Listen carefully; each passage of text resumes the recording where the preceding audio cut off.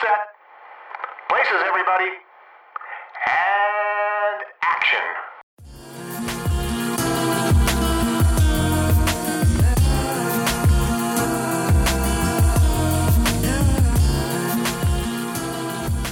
Hi guys, you're listening to Black Girl Film Club, a podcast where two black women discuss movies. I'm Brittany. And I'm Ashley. And on this week's episode, we're discussing Strangers on a Train from 1951, directed by the Alfred Hitchcock. Alfred D. Hitchcock. A legend. And film. And fine cinema. Let's not use that word. Never mind. I take it back. No, we're discussing cinema. Oh, God. This is cinema. What is that movie? Oh, what is that shit? Poetic cinema? Cinema. So, thanks guys for tuning in this week. It's November, so we decided to try something different and focus on noir movies. Mm-hmm. So we picked two movies that fell into the category. We're starting with Strangers on a Train, which is more of like your classic film noir. Mm-hmm. And the second movie that we have picked for the month is going to be something new, neo-noir. Yes. And for me, this is a little bit out of my comfort zone. Mm-hmm. I don't typically, like in the past, this wouldn't have been a movie that I would watch outside of, like, this wouldn't have been something I picked. But this year, I kind of decided to challenge myself to watch movies from genres that I wouldn't gravitate toward. And I found myself kind of liking it a lot. I like mysteries, and I like thrillers, and I like not knowing what's going to happen next. Yeah. And I like high drama. So I feel like film noir has a little bit of everything that I enjoy. Mm-hmm. And this film kind of gave me what I wanted. This movie was a ride. Like, was it a carousel ride? Bitch, I screamed at least 3 times. My mom was like, "Are you okay in there?" I was like, "Mom." I came out the room and I was like, "Mom, listen." Because, like, bruh, we'll get to that scene. But I was like, the fuck was going on set? The amount of violations that occurred in that scene. What is that scene like? I don't know, like 5-10 minutes max. It's lengthy. And I was like, could you do all of this in 1950? It's like, this sounds dangerous. I don't know why. What was going on? So yeah, I guess we should go into like the background. Well, I don't know. Do you want to talk about? Should we talk about what the movie's about first, and then kind of go into like the noir, Vember background kind of thing? Yeah. Yeah. So we could talk about what the movie's about. Yeah, so that makes sense. The movie is based on a book written by Patricia Highsmith, which, woo, child. She is probably most widely known for writing The Talented Mr. Ripley. Mm-hmm. Y'all don't Google her personal life. Don't get her opinions on people of color because they are wild. Scroll into it now. Because she has some very, very, very interesting and racist opinions about Black people and Korean people. Yikes. So just to let y'all know that. But this film is based on her first novel, and Alfred Hitchcock acquired the rights to make it into the film. And it is about 2 men on a train who meet by chance, allegedly, and kind of, sort of agree to murder someone in each other's lives. Yes. And since they have no connection to each other, they feel like they can get away with that murder. Yes. Or can they? We will find out. Chin stroke. That's part of the mystery. The mystery of it all. Yeah, so like I guess we've never done a noir at all. I don't think we've done a noir. Or anything that would maybe qualify. Although a lot of things that like I have watched apparently classify or kind of toe the line into like neo-noir, which is kind of very surprising. Like every time I see like a different movie, I'm like, what? It's like some of my favorite movies. I'm like, the hell since when? But I've always seen like Noirvember kind of floating around like on the internet. I feel like it was, I don't know if it was one person or like a group of people, but I know the person who goes by Old Films Flicker, I think she's kind of known for this hashtag, because I think I would see like on Tumblr. I know her as Old Film Flicker on Tumblr, and I think she's the same on Twitter as well. But yeah, it is a genre that I don't usually go for, mainly because I'm not good with like mysteries and like piecing together things sometimes, because sometimes I'm just like, you know, following the story, but I'm not really like doing like the active work to figure out what's going on. I'm just kind of like letting the story happen. So usually like a lot of noirs can be kind of hard for me to like follow. But I mean, this one was pretty simple. I think it's because it's less of like a mystery and more of like a cat and mouse kind of thing. But we can go into like the basic gist. Like the Noirvember hashtag is basically to encourage people to watch noir or film noir during the month of November. It's like a film challenge kind of thing. Not really any real parameter, just kind of pick a noir and watch it. And a lot of these movies are very like classic and very old and in black and white, so it can be a challenge for a lot of people. But noir in general is kind of a very broad term. I think most of the time, and like the most like, I guess, most kind of well-known noir movies are kind of like the more like kind of hard-boiled detective movies, or like the femme fatale movies. But they kind of have a lot of different plots. Like this one's like kind of like a cat and mouse game, like I said. You've got like kind of the like maybe like the isolated like aging boxer, or like, you know, people who are kind of just like caught up in shit that wasn't really something they meant to get involved in, but all of a sudden they're like a part of like a conspiracy, or like that kind of thing. So there's a lot of different kinds of noir movies. There's a few that are like in like the actual like National Film Registry, that includes like The Maltese Falcon, Mildred Pierce, Double Indemnity, and a few other ones. Oh, Gilda, which is my personal favorite. And so yeah, I mean, it's kind of like a weird thing, kind of, it's not like a set genre. I think that's the hard part, because usually you probably think like, oh, I'll just watch this black and white movie and that counts. It's not usually that. It's usually, there's like a I guess like a shared sort of like theme a lot of the times. So like you got the detective one, you got some sort of like maybe crime. I know a lot of times, I guess before like maybe like the latter half of the 20th century, people kind of considered noir films to be like more of like the melodramas.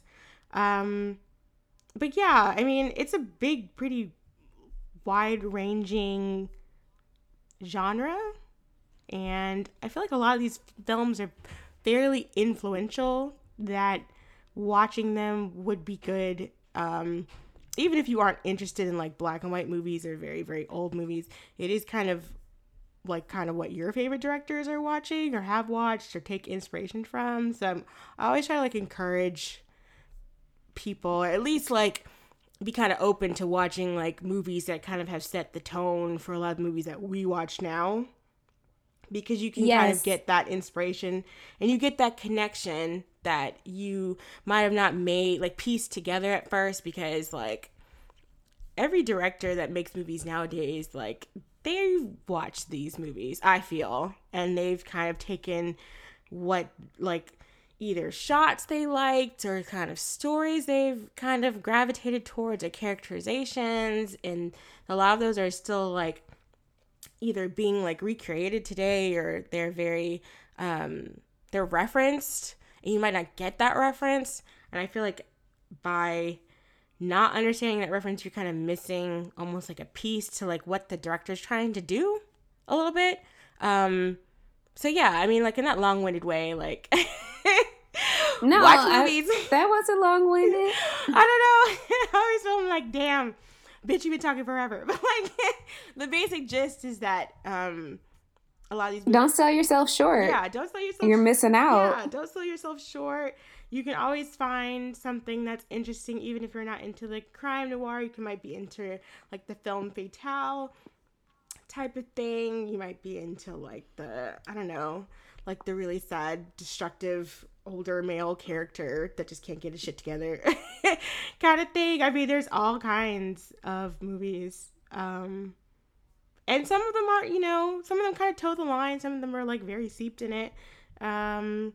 The genre really hasn't gone away either. It's just kind of morphed into, like, something different over time, which is kind of cool to see, which we can definitely explore in our next episode. But yeah, I mean, the basic gist of it really came from, like, the visual style and how dark the movies were, because even, like, the movie is black and white, but, like, the parts of this movie are very, very, very dark and kind of like visually, like, hard to see. Especially, like, when it's, like, in the more, like, suspenseful scenes, I feel like, just to give, like, that extra layer of, like, the fuck is about to happen in this scene. And you know, there's flashbacks, and sometimes there's, like, an over, like a voiceover, like a narrative kind of framing. And but usually I feel like a lot of the times you just think of, like, crime and murder in these movies. That's where my brain goes. Yeah, crime, murder, like, being falsely accused of things, conspiracies, being, like, kind of getting into conspiracies that you ain't have no business being involved in, but somehow you're running for your life. Mm-hmm. And most of these movies are really known for having, like, really flawed characters. So men and women, like I mentioned, like, the femme fatale kind of thing. So, like, I read that this is kind of where portraying women as not being very virtuous became, like, a thing, which wasn't the case before. Which I guess, like, for better or for worse, because, like, a lot of these movies are being made by men. And so, like, sometimes you're just like, oh, you don't like women, do you? Very much. But then I feel like, for instance, in Gilda, like, she's kind of like the bad bitch of the situation. But she's also, like, you know, kind of dangerous and kind of like, oh shit, like, I feel like you could stab me if you so chose. Which is interesting. It wasn't like Leave It to Beaver type of moms. These women who had sex. In the, like, so. But yeah, I don't know if we want to get into some of the movies that we've kind of looked at in trying to figure out, because this is kind of hard, actually. We looked into a lot of movies to, like, kind of pinpoint which ones we want to do. It was hard. Especially, like, it got wild. Like, it got kind of scattered, especially when we were trying to do, like, the neo-noir movies. Yes. Yeah. Because that branched out into a lot of different areas. Because even in movies that we did in the past, like Spring Breakers, elements of that qualified as neo-noir. And I was like, was it the, like, dampness? Like, was it the mustiness of it? But no, it's like the crime elements of it. Definitely I could see how it is filmed. Yeah. Probably has noir elements to it as well. And it doesn't necessarily have too much of a mystery in it. But there's like a suspense level. And they're kind of like bad, not very moralistic girls. So I guess that's kind of, they're not necessarily, I guess, kind of femme fatale, maybe? In a way. I mean, in like a... Yeah, they did put on ski mask and dance around to Britney Spears with guns. Well, they did kind of have a lot. I mean, they were kind of using, like, their sexuality. Yeah, to definitely, like, fuck this weird cornrow having white boy up. Oh my god, we really watched that movie. I've seen it more than one time in my life. Like, I saw it more than once because you told me I had to watch it again, and I was like, fuck. Yeah, check that episode out. We definitely but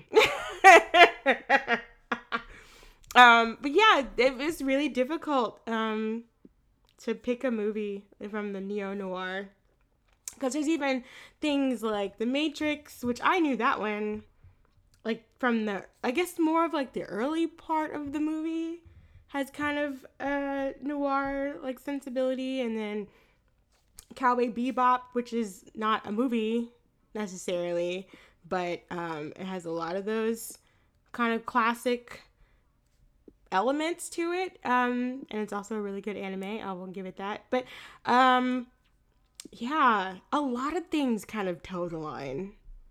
Even like a movie like City of God, apparently, and I was like, since when? I've seen that movie like a million times, and I was just like, never kind of occurred to me, because it's not really a mystery either,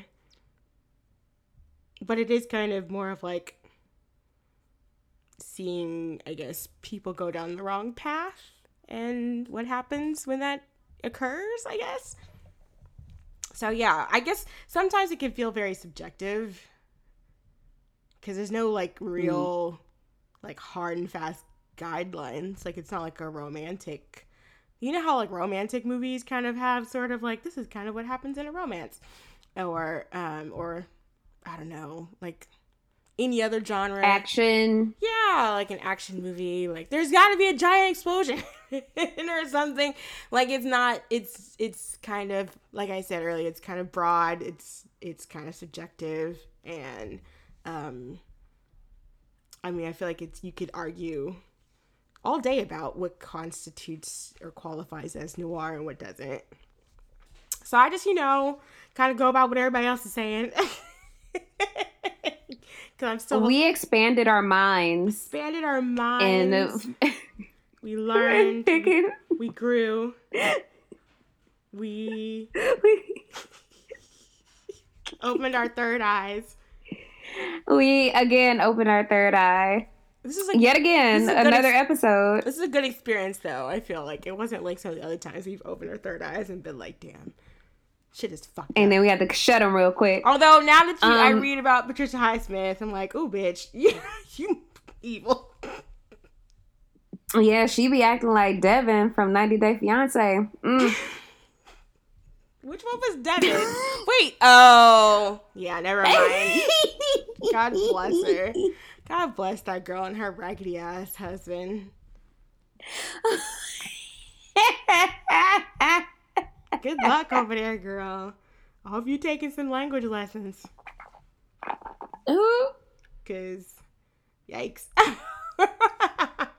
If this doesn't get cut out, y'all should watch 90 Day Fiance and all of its spinoffs. We love it. We endorse it. We mentioned that show on here at least 3 or 4 times. So yeah, watch 90 Day Fiance. I mean, and strangers, speaking of fiancés, strangers on a train. Girl. I mean, This is like a cautionary tale to tell you not to talk to people or ignore people when they're trying to talk to you on public transportation. Yeah, don't talk to anybody on public transport, like, at all. Like, just don't. Get up and move cars. Because the movie basically starts out with Guy. What's Guy's last name? Haynes. Guy Haynes. He is a tennis player.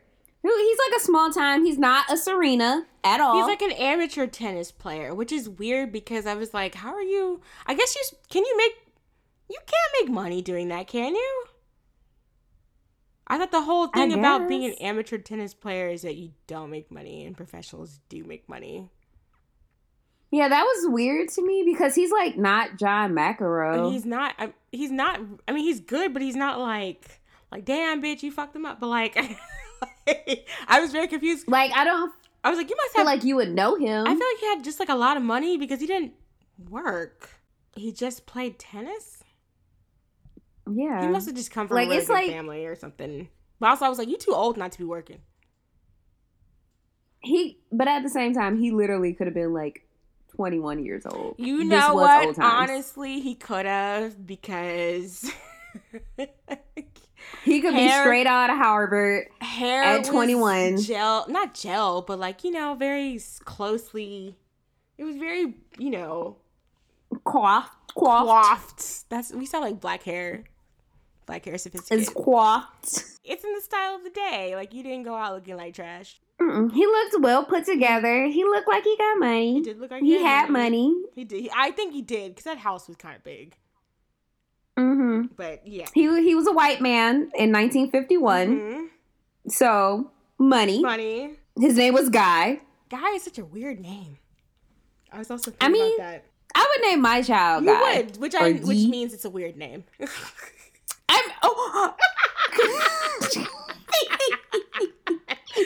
Because, baby, you told me your baby names.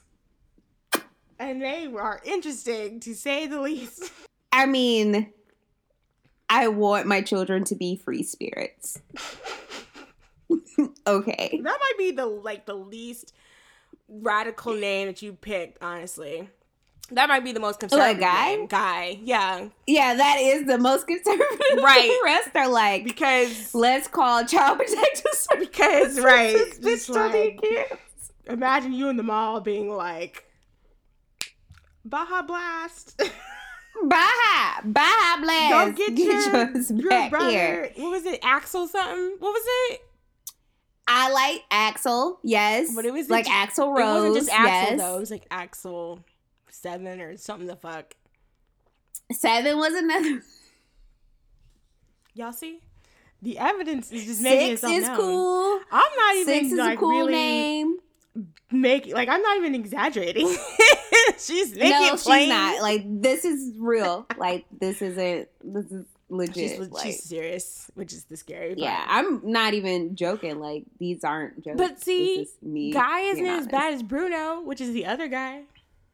Bruno is a cool name too. Bruno sounds like a dude who could beat your ass, or like a dude like I know, maybe like a Cake. I don't know why I think of Cake when I hear Bruno. Or Bruno is somebody who gets on a train and say, "Hey, your name is Guy. I read about you in the newspaper. I know that aren't you getting a divorce? Hey, ain't you dating Ann Morton? Like, ain't that's the senator's Can you daughter? imagine? Yeah, it's like in a world where there's no sort of social media, you don't be putting your business out there like that.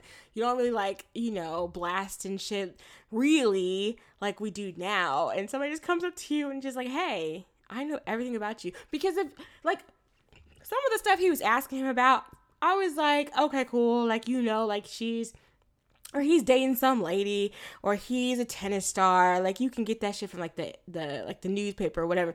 But then he said, oh, you're getting a divorce. And I was like, how do you know he's getting a divorce? You shouldn't be knowing that shit, should you? Like, I don't feel like people just blasted out that they were getting divorced like that. That was not in the paper. No. That one's not in the paper. And also, he kept talking about, hey, have you ever thought of the perfect murder? And I was like, what? Okay, I was like, God, you gotta dead this conversation. Like, No.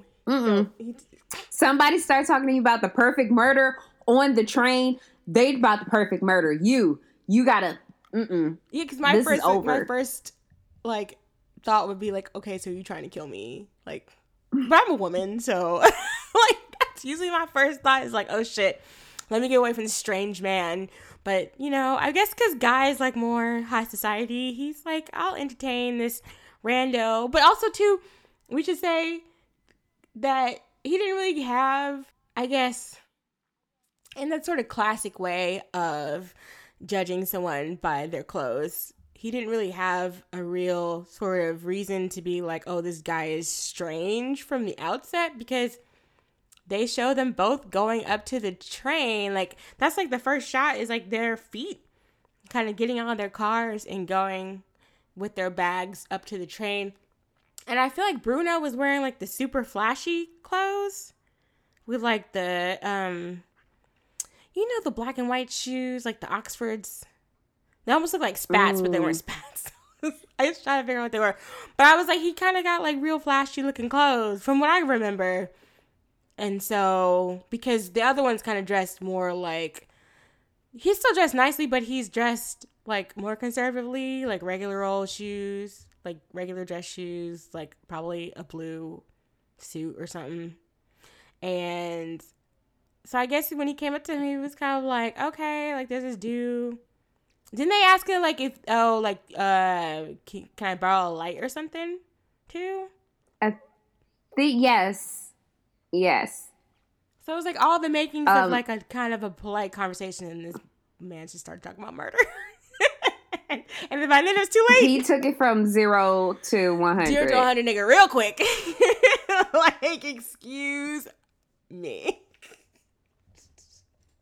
It's like, sir, please. And like, I think they eventually went to like, well, also too, he was like buttering him up and stuff. He was like, oh yeah, you're like a real winning kind of guy, and like I'm just kind of like a nobody, and like my dad thinks I'm shit and all this other stuff. And I was like, damn, can you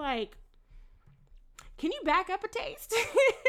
Just like, he was like super buttering him up, which probably helped Guy feel like more, I guess, like relaxed and comfortable around him. But like, I feel like I would be like, first of all, you know too much. Second of all, you're doing a lot. Like, you just sat down and you're like, oh, you're just a great person and blah blah blah. And she's like, he's just a fucking like random ass tennis player. Yeah, like I was trying to figure out how old Bruno was supposed to be too. Yeah, he looked older than Guy, but not like super old, but like, I don't know. He definitely was like an adult. Because his issue was with his father. Yeah. Yeah, he was like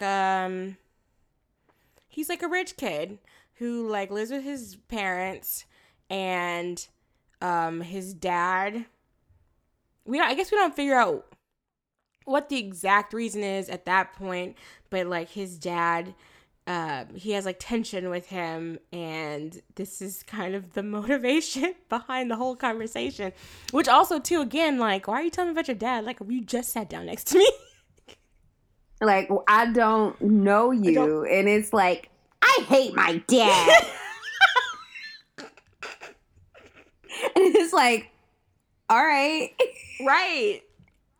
Cool. Right. And then he said he also like lies randomly. You know what? Okay, backtrack. I know what. He said that he got kicked out of 3 colleges for drinking and gambling, and he said his dad called him a bum, which I was like, well, okay, like money. I mean, college is not cheap. It's not cheap. Well, I mean, back then, but not everybody was going to probably $1,000. But $1,000 is still a lot of money. Like, you just didn't have $1,000 lying around. I don't have $1,000 lying around, but like even back then, you definitely didn't have $1,000 lying around. So it's probably $1,000 for all 4 years, and he was probably at Harvard. That money is probably like $60,000 or $80,000 now, which is actually still cheap for some colleges. But like, I mean, first of all, you get into 3 colleges. That means your daddy probably talked to someone at the college to get you in because they know you flunked out or whatever for the first 2, So your daddy has to talk to somebody else to get you in the next one, and you flunk out again. Then he basically said that, oh, he won't give me any money, and he wants me to get a job. I'm saying, I hate my dad. I was like, so what's the problem? Go get a job. I was like, my dad wants me to grow up. I hate my not you dad. sitting there with connects and stuff, and you're just like, I don't want to get a job. I was like, you could be in somebody's office, bitch. He was acting like this man was wanting him to scrub floors. It's like, sir, what are you doing?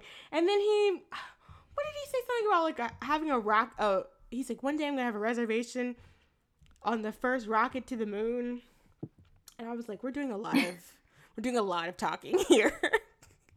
He was just saying a lot of stuff. Just a lot of stuff. He was saying a lot of information, just throwing it out at Guy, and Guy was just being like, yeah, Isn't that kind of like a con man's kind of way, where they kind of just like tell you a lot of stuff, and then like the story keeps getting bigger and bigger and bigger, and then like just kind of like, the fuck is happening? Like, you get so confused and overwhelmed with information. Yes, and that's what he is using those techniques, because eventually he says, hey, why don't I kill your ex-wife? Why don't I kill your ex-wife and you kill my dad? You know, crisscross. You know, let's crisscross. And I was like, wait, what? Let's have a... We could just crisscross. And I was like, the fuck? It's like a buzzword. Like synergy or something. Yeah. He kept saying crisscross. And Guy was like, what are you talking about? And it was like, he kept talking and kept saying crisscross. And Guy was like, wait a minute, like trying to unravel himself from this murder plot.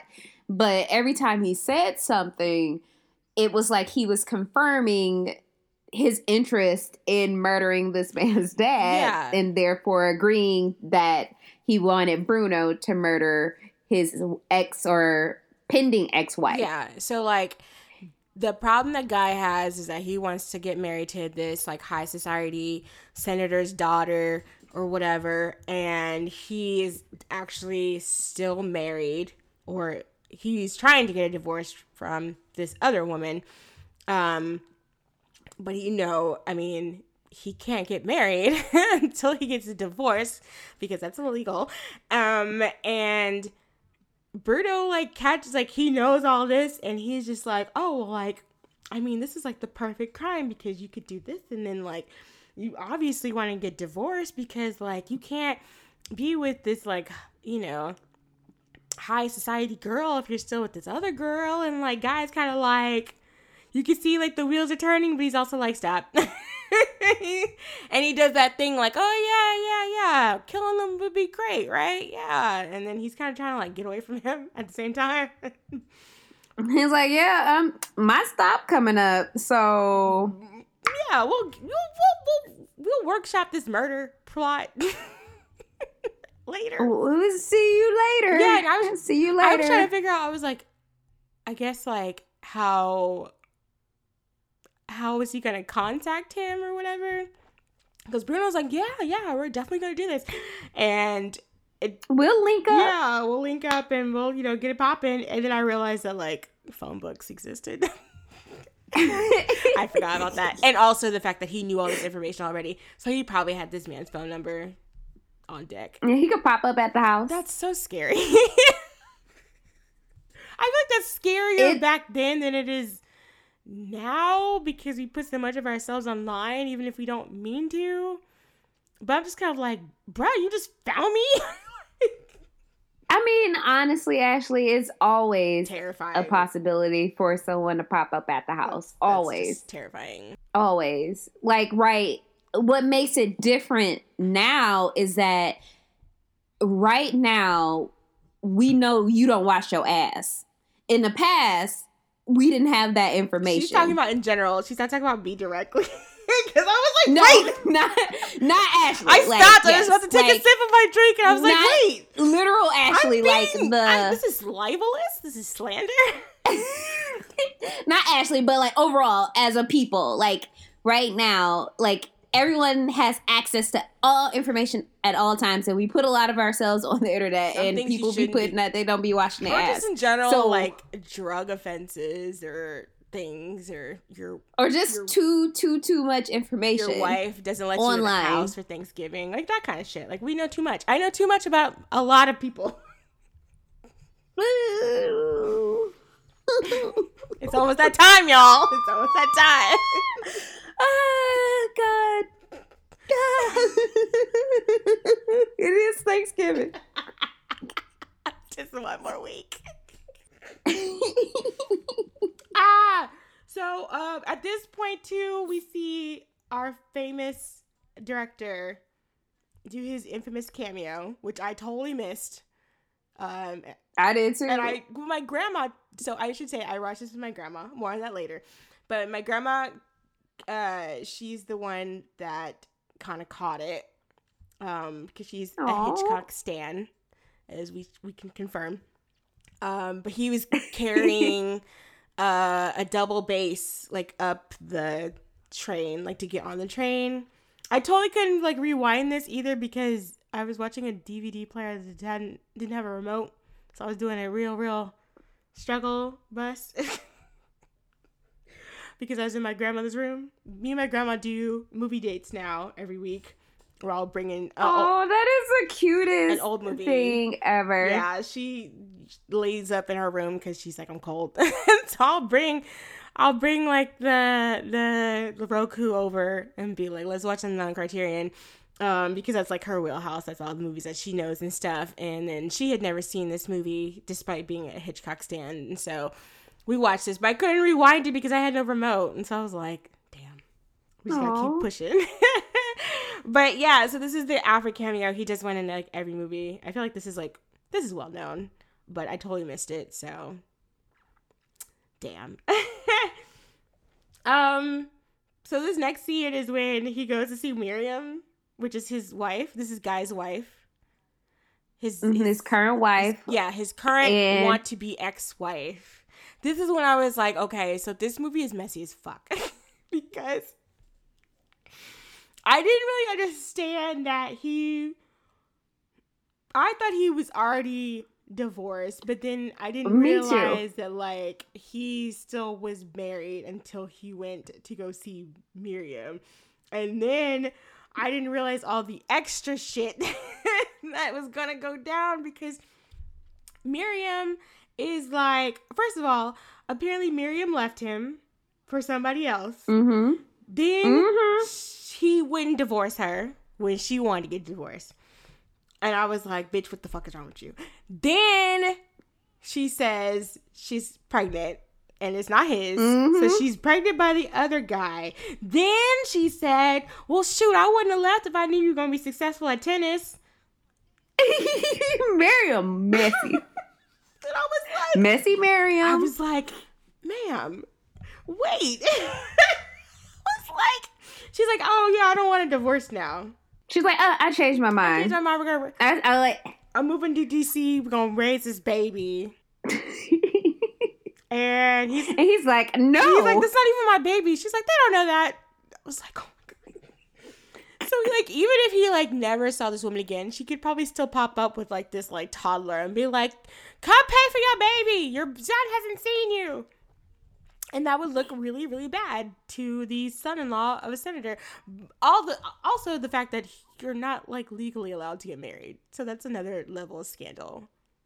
If you're already married, you can't get married again. So, like, imagine this woman just pops up and is like, yeah, this is your baby. And, of course, like, there was, like, no DNA testing. So, like, you couldn't go on Maury. Oh. Child. So you just have to deal with it, because it's just like, yeah, this is, I mean, even if you knew that was your baby, because the timing, if you could do math, because, you know, some people don't be doing math right. Some people are like, oh yeah, it's my baby, and then you're like, oh wait, and then the baby comes out like brown or something. You're like, fuck, that's not my baby. That's not my baby at all. And also, like, when did you get pregnant? And so, like, Guy's in a pickle. Oh yeah. Guy, and he's fed up because Miriam is talking all this shit, And he is upset. He just wants to get a divorce and get married to Anne Morton. And go on about his life because Marion put him through it. And he has the nerve to try to yoke her up at work. Like, and I was like, wait, what the fuck is happening? What are you doing, sir? Like, in front of everybody, at work. And then I was like, oh, yeah, this is the 50s. Okay. But even then, somebody tries to, like, stop him. Like, an older guy is like, hey, what are you doing? Like, chill the fuck out. Like, he was like, this is a place of work. This is a Wendy's. You're going to have to take that home. Sir, this is a Wendy's. You're going to have to do that at the house. Get out. You cannot be shaking your wife in the middle of the store. Like, please leave the premises. And it looks bad because it's like, you already setting up, like, the breadcrumbs for the bullshit. Because y'all here being low-key abusive and violent to your wife, who I don't really know how many people know about them not being together. I guess people would know because he's in the papers with, like, this other lady. I mean, even though, like, he lives, like, him and Miriam are from, like, a smaller town, I guess. I mean, people will find out that Bruno found out. Bruno know everything. Bruno knows too fucking much, bitch. And then he calls Anne on the phone too, and he's like saying all this shit like, I'd like to break her foul, useless neck. And I was like, do you need to go take it out on the fucking tennis court? Because that's not a good thing. Like, even in, like, a normal, it's like, sir, it don't need to come to that. And also, why are you saying that in public? And he was like, I just want to strangle her. And Anne is like, what? I know if I was Anne, I'd be like, what? You, and please don't come over here trying to give me no wedding ring now. Shit. Get that shit out get that aggression out somewhere else.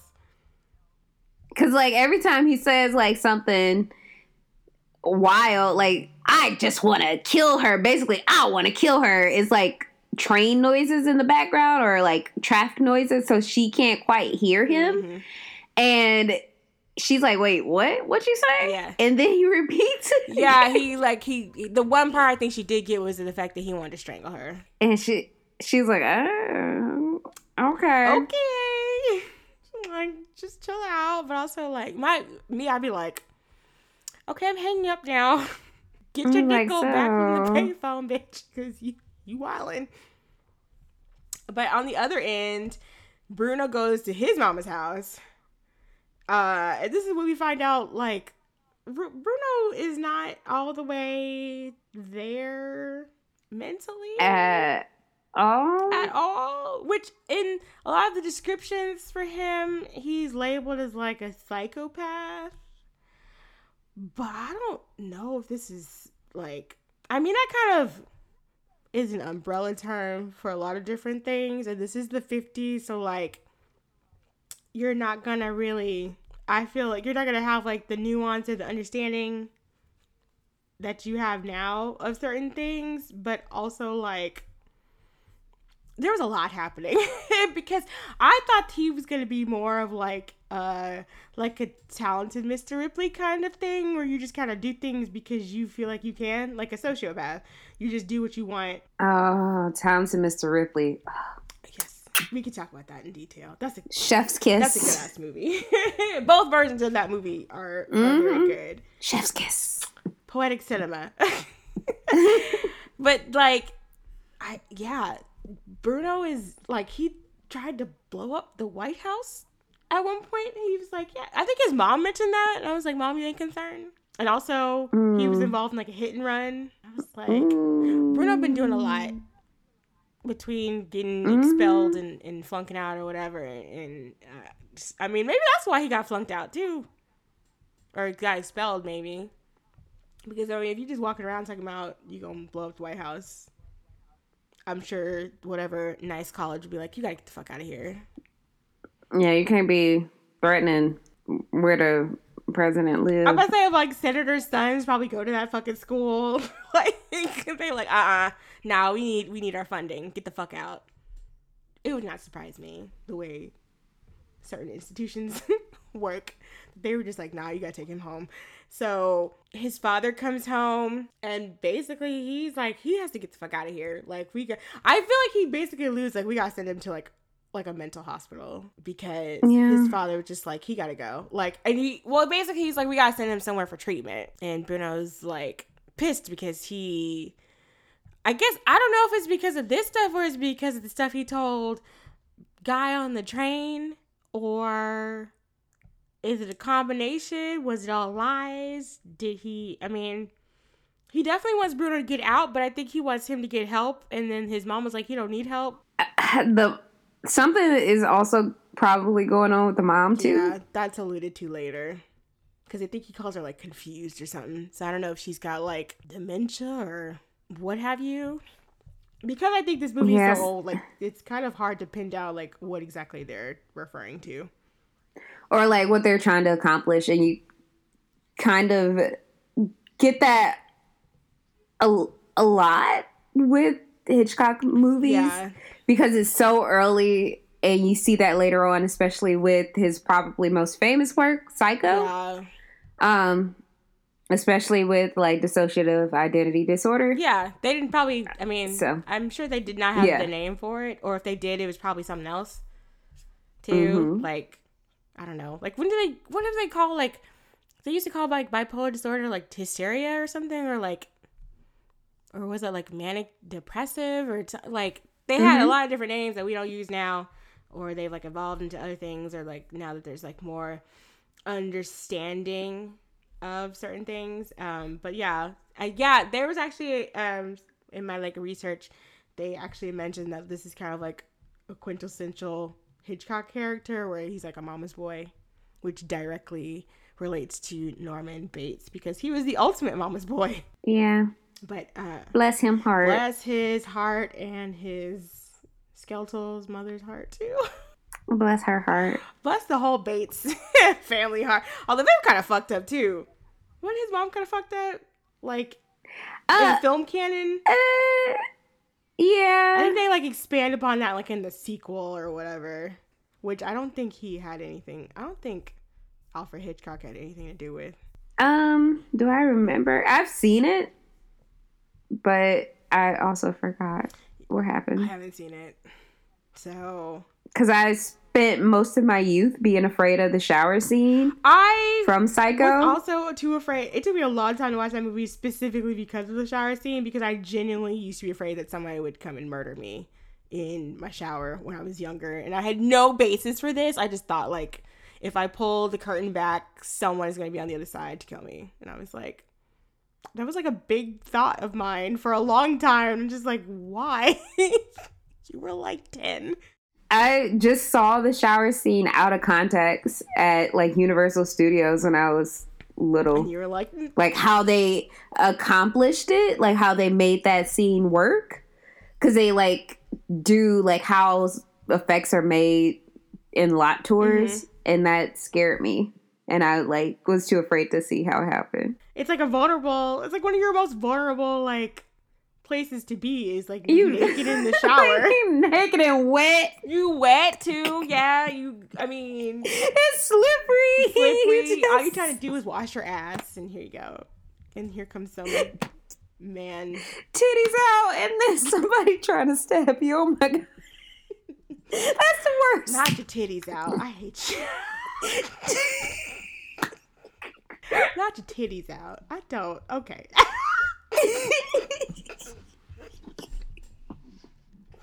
Stop. That's the worst. Can you imagine? That's like what if two places the worst place. Oh, Psycho 2 was directed by Richard Franklin. It's from 1983. I think Hitchcock was like either dead or about to be dead around that. Oh yeah, he had already died. I can't imagine him wanting to reprise that, honestly. So yeah, I think he would probably like pass. I'm done. Yeah, because Hitchcock died in 1980, so he wasn't even there to like say yay or nay. But maybe his whoever controlled his estate. Oh, I don't even know he owned the rights to it. I don't really know like a lot of backstory for Psycho, honestly. So I can't really I can only kind of guess. But yeah, so yeah, his mom is not right. So him and Bruno, or Bruno and his mom are kind of both kind of off in a way. We don't really get an actual confirmation of what it is. And then he goes and like looks up guys. Oh, this is when I see the phone book. And I was like, oh bitch, remember when Brittany didn't know what a phone book was? I forgot what a phone book was. Remember that? That was so funny. You're like, they're going to tell 11111.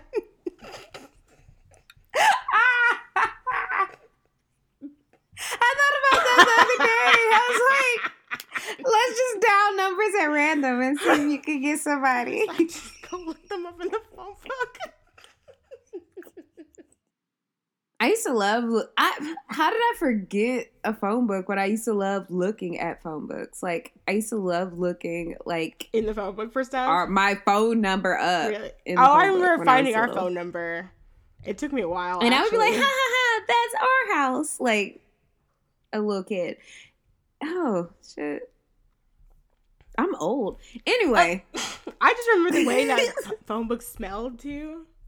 They always smelled very like sawdusty because they were made from that cheap ass paper. Like if you like turn the page too fast, it'll rip. It always ripped. It always ripped, and just and you had them forever too. Because people didn't really change their numbers like that. I don't think you definitely had people like. I honestly feel like that type of shit is too hard anyway because I don't think you can list cell phones because people change their cell phone numbers all the time. You'd be making a new phone book like every fucking like 6 weeks or something. And that's a waste of money. No matter how cheap that fucking paper is. New number, who this? That didn't exist back then. Back in the wee old days of, I don't know. 2007? I know. It was probably like the last time people were really fucking like producing phone books like that. So what's next? Oh, he decides to follow Miriam on his own accord. Yeah, because nobody said, "Yeah, let's do it." I think he called Guy, didn't he? But Guy was kind of like, "What the fuck are you doing?" And then I don't know if there's I definitely wasn't a confirmation, but Bruno took it that way. He was like, crisscross, right? Crisscross? Crisscross. Like, synergy. We're synergying. This just reminds me of like work talk when they're just like, I'll download you this. I hope you have some bandwidth. Let's crisscross on this. Let's crisscross and get back to each other in the morning. I'm going to start doing that at work and people are going to be like, the fuck is she talking about? What is she talking about? Crisscross. So, Ashley, let's crisscross this, right? Please. If somebody starts talking about crisscross, I'm like, I'm out. I'm not agreeing to shit. So, like, let's crisscross? Like, you want me to murder your enemy? And murder your nemesis.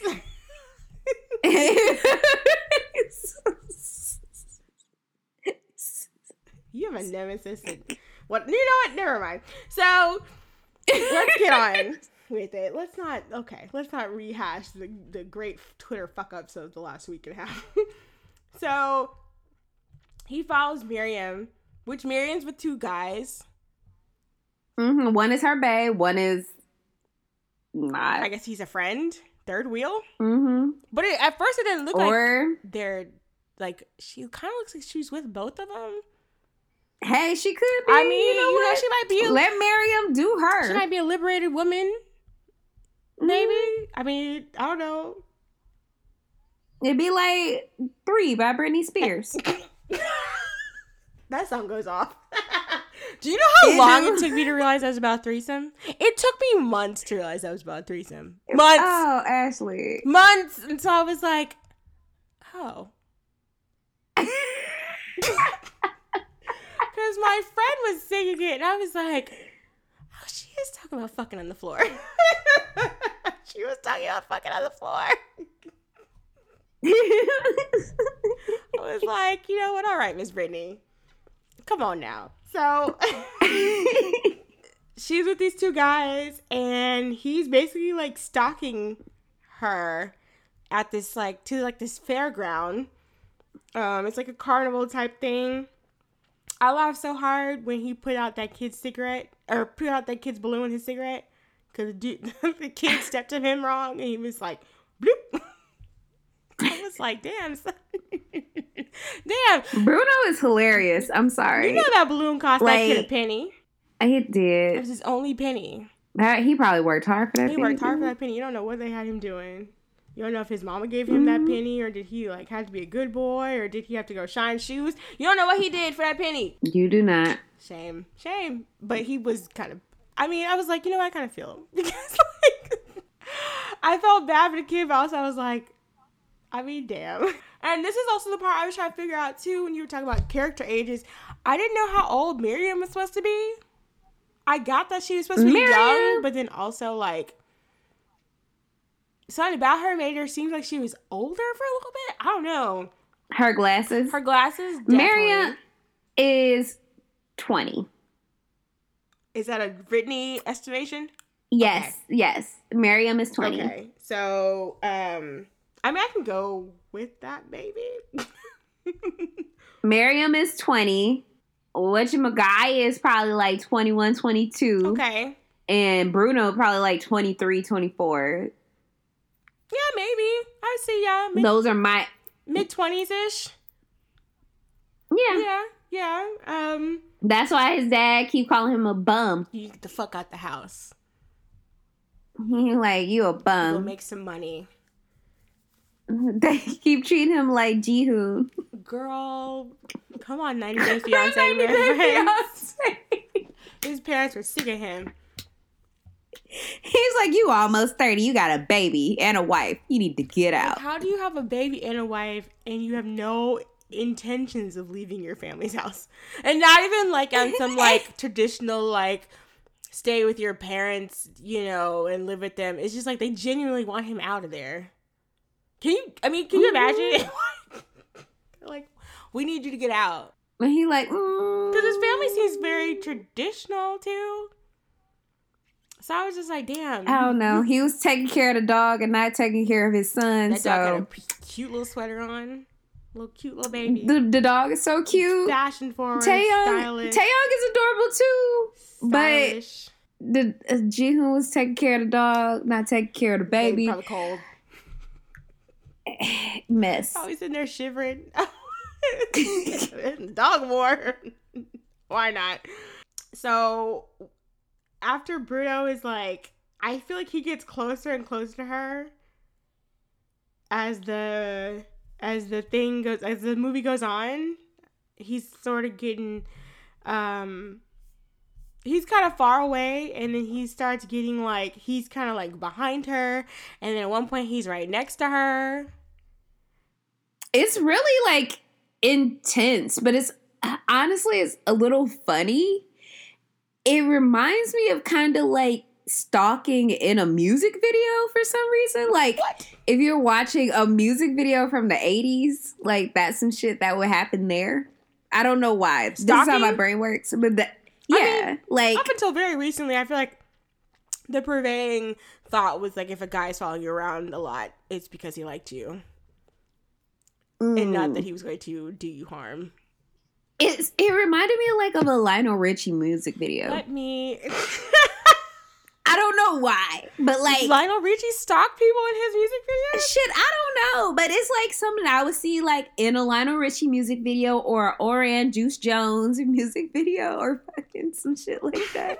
These are very specific. Like every time, like it's a woman walking around. Every time you turn around, you'll see him, and he's like behind you, like buying popcorn or some shit, or in a boat. Or walking behind you in your several dates. Like, he's there every time you turn your head. Men are scary. Men are scary. Yes. They're scary, and I don't like them.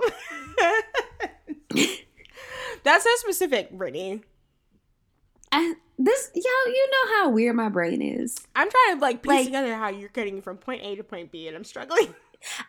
It doesn't make sense, Ashley. It's a dark place. You know it's dark in here. You know. Like, you know it's dark. It doesn't make sense. I feel like we're in competition. Me, you, and Davelin between, like, in our group discussion of, like, in the DMs, we're like, who's going to be the weirdest, crazy one today? Oh, my God. We got so off track. So, I think after he follows her, there's a really good part, too, when he follows them through, like, the tunnel of love, which I was like, why would you want a tunnel of love with, like, your bae and his friend?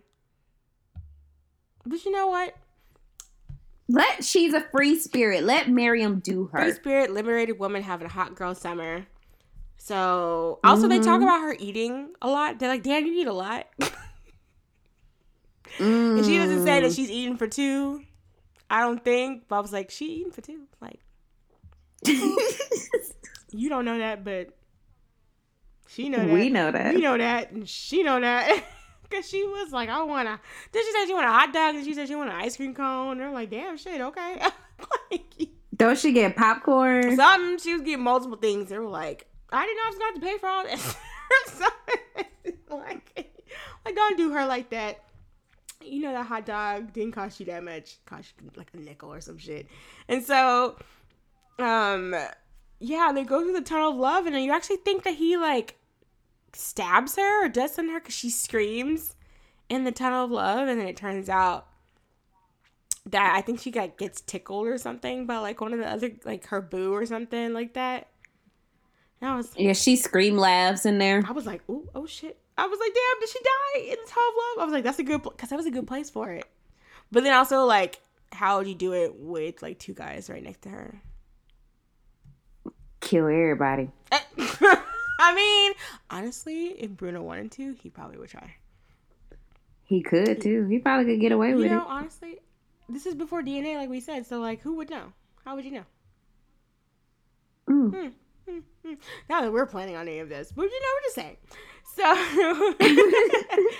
so then it finally comes down to, like, they're in, like, a random spot, like, on the outskirts of the fairgrounds. And he, like, corners her in like a wooded area and knocks her glasses off and like strangles her.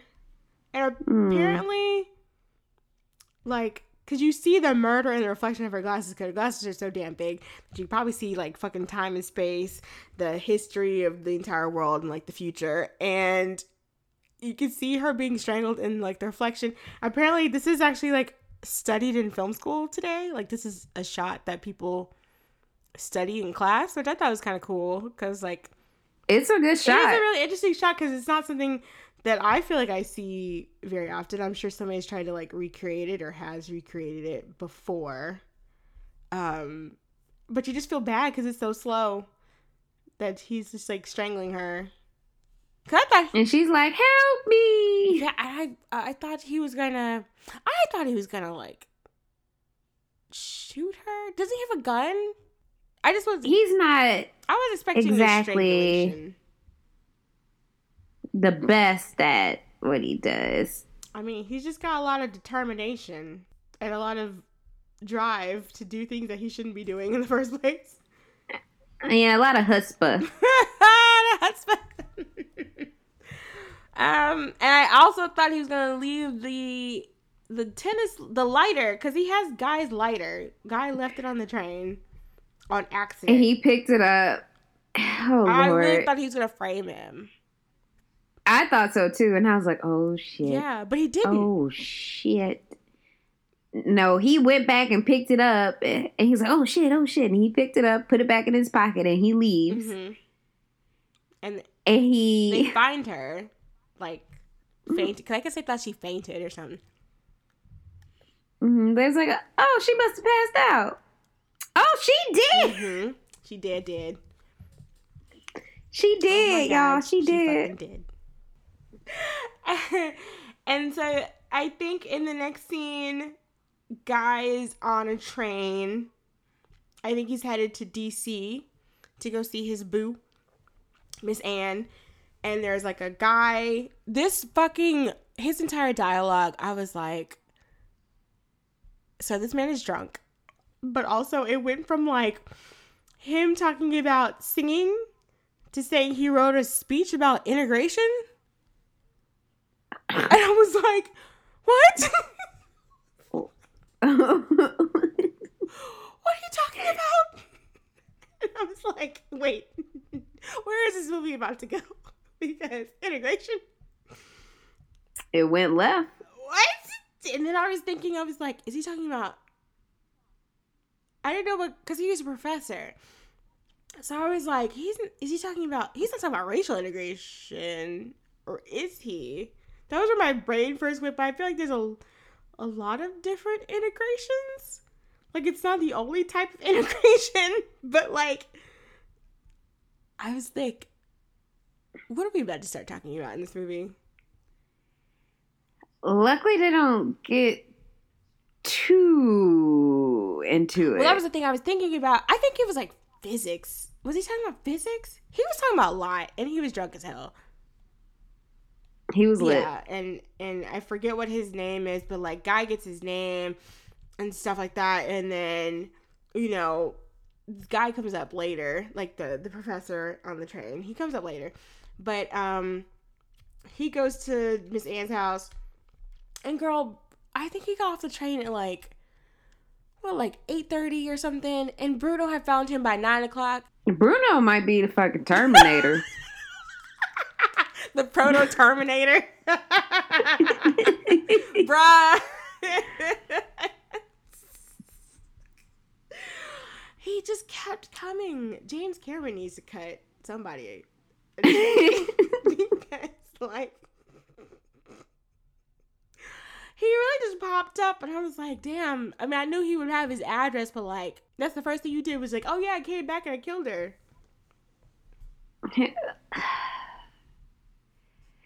Yeah. He bought her Miriam's, her broken glasses. And then something... He's like, here. Yeah, but then also there was something about the scene that felt a little homoerotic to me. And usually I don't always, like, read it that way, but, like, this time I was like... Bruno, you're doing a lot. You're getting a little really close. I don't know if it's because you're on the high of, like, strangling some poor lady, but I was like, you are in this man's personal space going on about how he did it, and I don't know. He didn't say anything like, I did it for you, but he's like, here's your glasses, and I'm just like, Bruno, leave this man alone.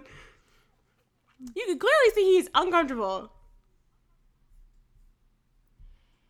He doesn't pick up on social cues, obviously.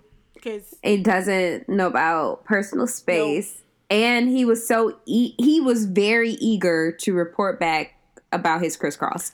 He was very eager to say, hey, yeah, I did what you told me to do. I killed her for you. And guys like see, look. Bruh, I didn't say shit about that. It's like... What are you doing? Like, why are you here? And number one, I never said to do that. And now he's got this. I mean, his problem is solved, but also, like, now Bruno's like, oh, yeah, I'll tell him if it's like you told me. You can't tell the cops because you have a motive. Because he does have a motive. He, somebody just saw him shaking the shit out of his ex-wife in a public space. And he was on the phone talking about he wanted to kill her and stuff. And, I mean, what if the operator's listening in? Was this still when they had operators? I feel like they did. Probably. Can the operator listen in? I mean, if I was an operator, I would. Brittany, how long would you have your operating job? 30 minutes. I'd be like, girl, did you hear what? Oh, I mean... I had to call your superior, like, some strange girls listening to my conversation. And it's like, you gonna let him talk to you? Like, oh.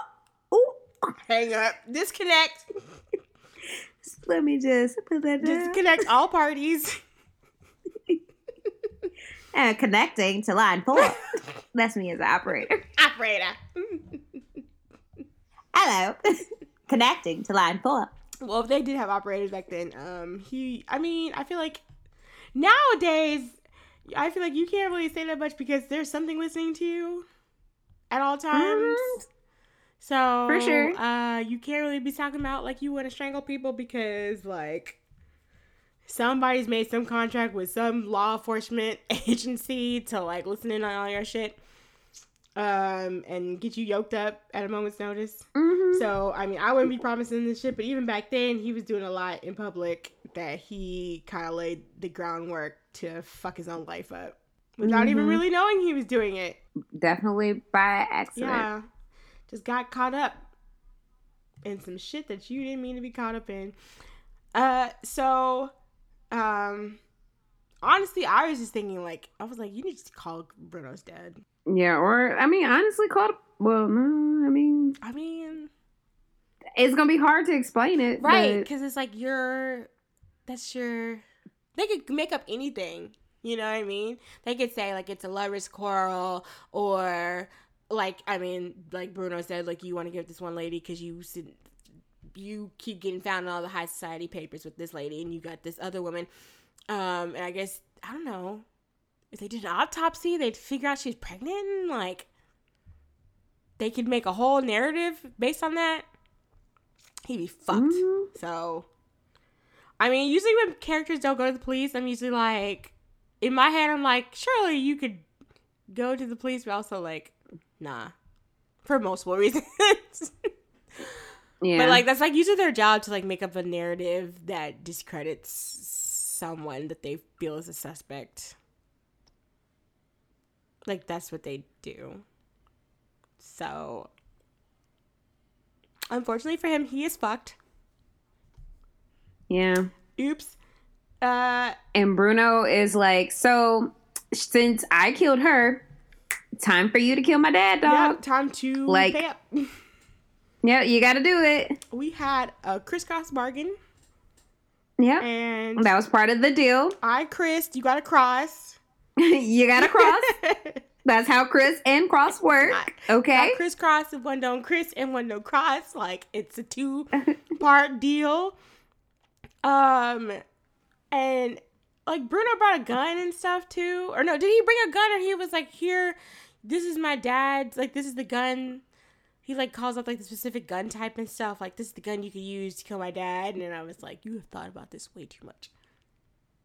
And then he started talking shit. It's like, oh, that's your phone ringing. They about to call you and tell you she dead. Oh, yeah. You better get to it. I hope you got your story together. You got this man shook as fuck. He's like, he just got off the train. Like, he all, like, disoriented and shit. And here you go. And I think, like, he goes and tells... Oh, no. I think it's... Isn't it Anne or Anne's dad or whoever? And her sister. Like, they're the ones who get the information. They're like, oh, yeah, you're... Like, they know about Miriam, which I also thought was kind of strange. They knew about Miriam, and they all seemed okay with it. I guess because he was like, I'll get a divorce or whatever. But they're like, yeah, like, that's the police. And, like, I forgot what her little sister's called. Oh, Babs. Babs, who's played by Alfred Hitchcock's daughter.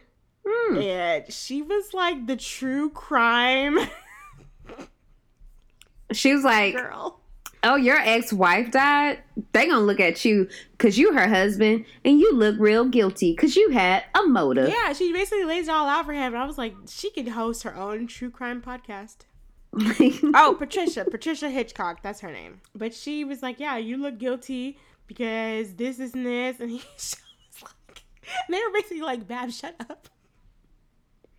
She's like, you're stressing him out. Like, keep it cute. She called Miriam a tramp too. And she don't speak ill of the dead. And she's like, I'm just saying. Like, she was a tramp. I was like, damn, bitch. She's like, yeah, I mean, like, what's the problem? Like, you know, I know. And I'm just like, fuck, this lady ain't been cold but like an hour. Let this lady rest. And for some reason I felt it was so weird that her dad was British, but he's supposed to be a member of the Senate. Like, can you be a member of the Senate if you're not from... I guess you can. I mean, Ted Cruz does it. Yeah, I mean... I don't know the Senate They rules. will make allowances. I mean... Arnold Schwarzenegger was a governor. That's also true. I think you just can't be president, maybe. Which, I mean, Ted Cruz tried. That kind of took me out of it. I think it's because, I mean, like, Alfred Hitchcock was British. His daughter was born in England. So I guess, and I think this guy has also been in other Hitchcock movies too. So He was in Rope. Oh yeah, I was gonna talk about Rope. Rope slaps. Rope is on YouTube. He was also in North by Northwest. And a movie called Spellbound that my grandma also mentioned. When I was talking to her earlier about Hitchcock. But yeah, so that kind of took me out of it a little bit. I was very confused. I was like, wait, this very old British guy is the senator? They let you do that? But I also find it very interesting that Miss Anne was ride or die for her husband that was threatening his ex-wife not 24 hours ago. I was like, Anne, you really want to marry this man, I guess. I don't know why. Because I don't know if I could be like, yeah, I'll support you. I'm like, you just were talking about killing your wife. Yeah, you was like, you said you wanted to strangle her, and then she came up strangled. I don't know how I feel about that. So let's just pause this. Yeah. And I will get back to you. Let's put this relationship on ice for a little bit. Let's regroup at a later date. Let's crisscross at a later date. Like, uh-oh. A different crisscross. Like crisscross. Not a murder crisscross. Like a, you know, let's workshop this out. It's basically a workshop crisscross. I don't know. I feel like there's multiple ways to crisscross. Now you got me saying it. So the professor on the train comes back too, and he's supposed to be his alibi. But the problem with the professor is that he don't remember nothing because he was so drunk. Yeah, the professor was fucked up, and he can't corroborate his alibi. No, he don't even. I don't know if he even. I think he remembered being on the train, but he didn't remember talking to Guy at all. Which I was like, no, he's like, I don't remember you. I guess you getting blackout drunk on the train, bruh. That's irresponsible. Yeah, like how you get home, like that's scary. I know, because he was by himself.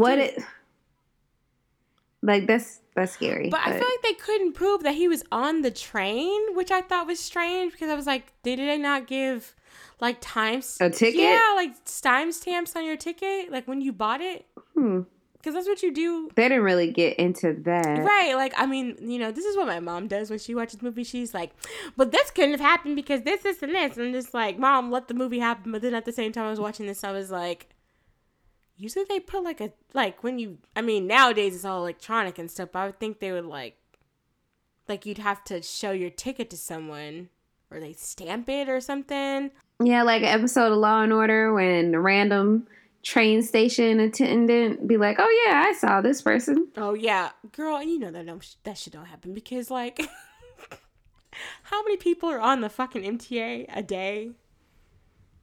I would be like, man, I didn't see him, leave me alone, Olivia. I didn't see shit, leave me alone. And though I think they decide to put a tail on him, like by like a cop whose name was Leslie Hennessy. Oh, hell yeah. That's, ooh. What a name. I want to be Leslie Hennessy, bro. I'm changing my name to Leslie Hennessy right now. Miss Leslie Hennessy. Leslie Hennessy? It's such a, like where did this name? I was like, was this you, Patricia, or was this somebody else? Because that should have me die. I was like, it's such a random name. But also it seems so specific. It's great. It's great. I feel like we should have seen more of Mr. Leslie Hennessy. We didn't really see that much of him. No, he just like allegedly popped up and then that was done. And he kind of like hangs around in the background. We also see the one black person in the whole movie, which is a butler. Which, I mean, could have been worse, I guess. I feel like usually if you saw a black person in these movies, it was like someone like, oh, there's a telephone call for you, sir. Yeah. And that was it. So that's the one downside about watching old movies. It's just like, oh, yeah, you didn't. I mean, now you don't put black people in there at all. But, like, I mean, like, it's kind of like a weird reminder and, like, damn. Yeah, like, honestly, sometimes I will take not seeing a black person at all. In certain movies, because certain people do not have the range to be putting black people in their movies. Yeah. Because, like, I'd rather not see a black person at all. If you're going to do them wrong in the movie. Yeah, because you, like, if you would see a black person in this film, you know it's going to be kind of fucked up. Uh-huh. I would rather just, like, don't even do it. Don't do it. Don't do it. Yeah. Just leave us alone. Yeah. So that's why I don't understand why some people like cry for representation by certain filmmakers, because you literally don't want to see it. You don't. I know. You don't want to see it because it's going to be like terrible. Should not, especially like I don't feel like they shouldn't put black people in the movies, but I'm just kind of like, is that really going to end well? Like, you don't actually want to see it. Like, because all it's going to do is make you mad, and then you're going to be like, well, they didn't do this right. Of course they didn't. They aren't capable of doing it. I mean, like, usually white people don't know what they're doing when they have black people in anything. Some people, you know, they do well, and some people do not. A lot of people do not. And also, like, I'm a big fan of, like, staying in your lane, and if you know you don't know what the fuck you're doing, don't do it. Yeah. It's fine. There are other people better suited to handle that, and I feel like that's a much better outcome for everybody when you have somebody who genuinely knows what they're doing versus like, yeah, we're just gonna try it, and you're just like, no, should you? You know, and I know you shouldn't. Yeah, we know. So, I mean, I guess it'd be cool by some directors, like, to see it, but like also like, I mean, what if you put them in there and then they're like the one that dies? And then you're just like, well, fuck, why did I watch this movie? That always happens. I see so many people, we talked about this, like, I see so many people get, like, kind of, like, suckered into watching a movie because a certain person's going to be in it and they end up dying. Yeah. Just like, or they're in there for, like, 5 minutes and, like, no, just, like, don't put them in if you're going to do all that. Like, but, you know, some people just don't have the range, and, I mean, I'd rather that person or director or whoever just kind of, like, acknowledge that and then leave it to the people who do know what the fuck they're doing. Because you don't know. Sometimes you just aren't equipped to tell somebody else's story. You're just not. And it's fine. It's actually accept more it. Than fine. Because it's just like leave it in the hands of somebody who's going to do a good job. Yeah. So that's our little side note. It's okay. Yeah. So, over the time we find that guy, I thought this was kind of interesting. Guy says he wants to get into politics after he finishes tennis. And also this is when we find out he doesn't play professionally at all. So maybe this is why he's with, I think this is alluded to that this is why he's kind of with the senator's daughter. Probably. Because this is like a connect. Like, you're the fucking son-in-law of a senator, and all of that shit is kind of like nepotism anyway. Just like people saying, oh yeah, here's my son-in-law, he'd make a great fucking governor, when they wouldn't. Like, it's just bullshit on bullshit, you know what I mean? Like, you know, my son will make a great president. Yeah, he can read, he can kind of sound out syllables, he could lead the country. 8 years. Let's do it. Let's get this funding started. Like, I'm laughing, but like, this is genuinely what happens. This feels like Succession. I connect everything back to Succession because it's just like, there are people in positions of power that shouldn't be, and it's only because they know somebody or are related to somebody or have married into something, like our current administration. Ah, man. 2020 is here. It's about to be here, and it's going to be a shit show. For sure. Oh, yeah. It's already started. It started months ago, but like, oh, the time has come. So, what happens next? Bruno basically starts following him everywhere. He keep popping up like, hey, what's up? He was like on that random monument when they were out. Yes. Like, Guy and like Detective Hennessy were out. Detective Henny was out, and Detective Crown Royal were out, and Bruno was just kind of standing there looking scary and shit, and he was like, all right, we gotta go. And Anne noticed him and noticed his little tie clip that said Bruno. That's such a childish little thing too. I'm like, why would you have a tie clip with your fucking name on it? I was like writing your shirt, like your name on the inside of your shirt. You too old for that shit. He's only like 24. But he's acting like he's like, like 10. I mean, I hate my dad. He wants me to stop playing video games. He does hate his dad. I hate my dad. Fuck you, Mom. He wants me to get a job. I guess not fuck you, Mom. Fuck you, Dad. I just want to play video games, and I want to just hang out. I want to blow up the window. My dad doesn't want to give me money so I can play. I just want you to give me money. I can start my YouTube channel. Give me money so I can... I want to upload my gameplay videos on YouTube. And I just need his funding to start up. Can you imagine, like, Bruno going up to his dad and he's like, I want some funds for, like, a terrorist attack on the White House? Oh, yeah, I bet he would try. I feel like that's exactly how that conversation went. Is that, like, what the fuck? Like, we gotta get you the fuck up out of here. If Bruno was like a person of today, I guess he would be kind of like a gamer kid. He would be like, he'd be like PewDiePie. I knew you were gonna say that. Or like Logan Paul or some shit. All of them, they all kind of look the same, and they all give me the same racist white boy vibe. Yeah, it would be like that. It would be one of those kids. Because all of them are rich. Are they rich? They rich have families? money. Yeah. I don't know anything about them on purpose. They're rich. Like, they come from wealth. How do you come from wealth Period. and you make a lot of money just fucking sitting around doing nothing? But shouting racist epithets on the fucking internet. You got time to do it. That's exactly what it is usually. Wealth does equal time. Bruno got time to fucking sit around and stalk this poor man. Yep, he could pop up. He really does. Like, hey. Up. And then, like, he pop up in the city, like they're in DC. There's too many people for you to be doing this.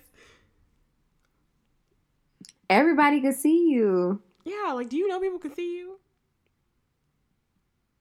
He don't care. Everybody see him, and Guy keeps like running him off. Like, get the fuck out. Because he shows up at like one of his tennis matches. He sent Guy a house key and floor plans to being like, this is where my dad sleeps, and this is where you go to go kill him. Follow this dotted line.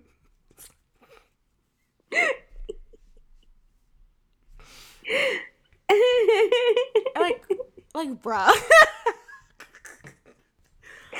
I was just like, this is a lot. just not leave him alone.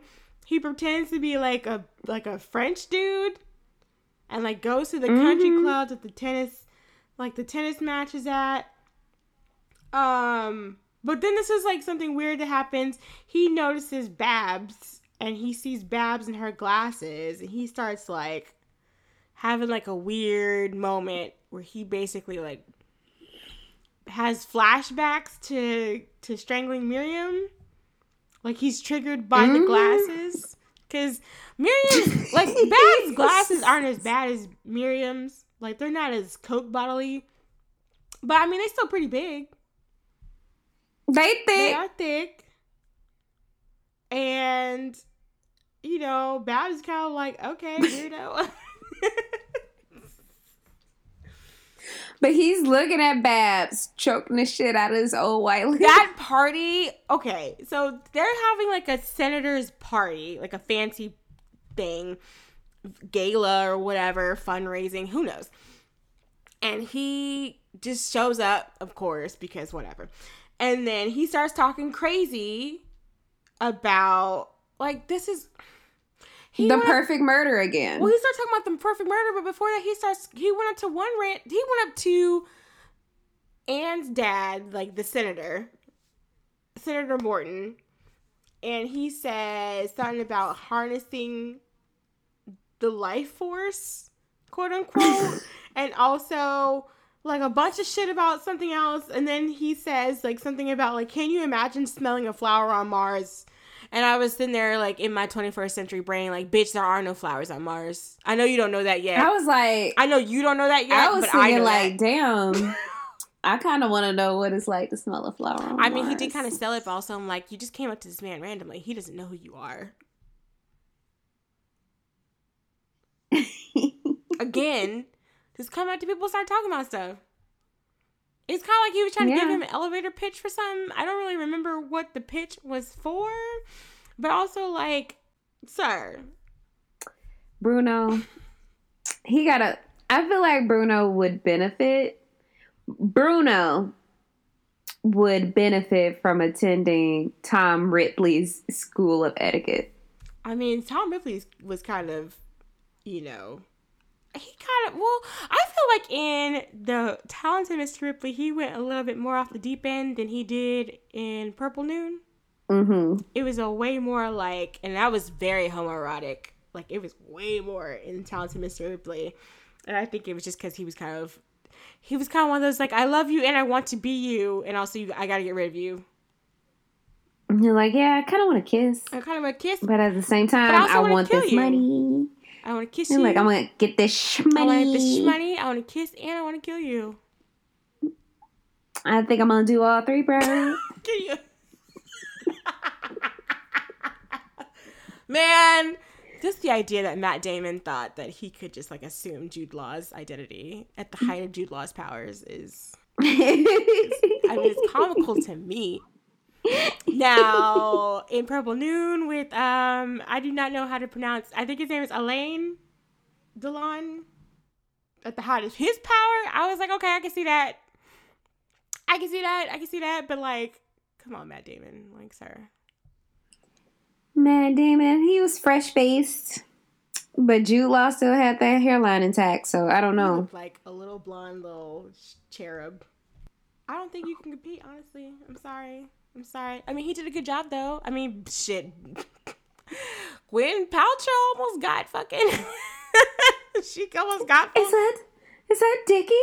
Is that Dickie? I was like, no, girl, Dickie? It's not Dickie.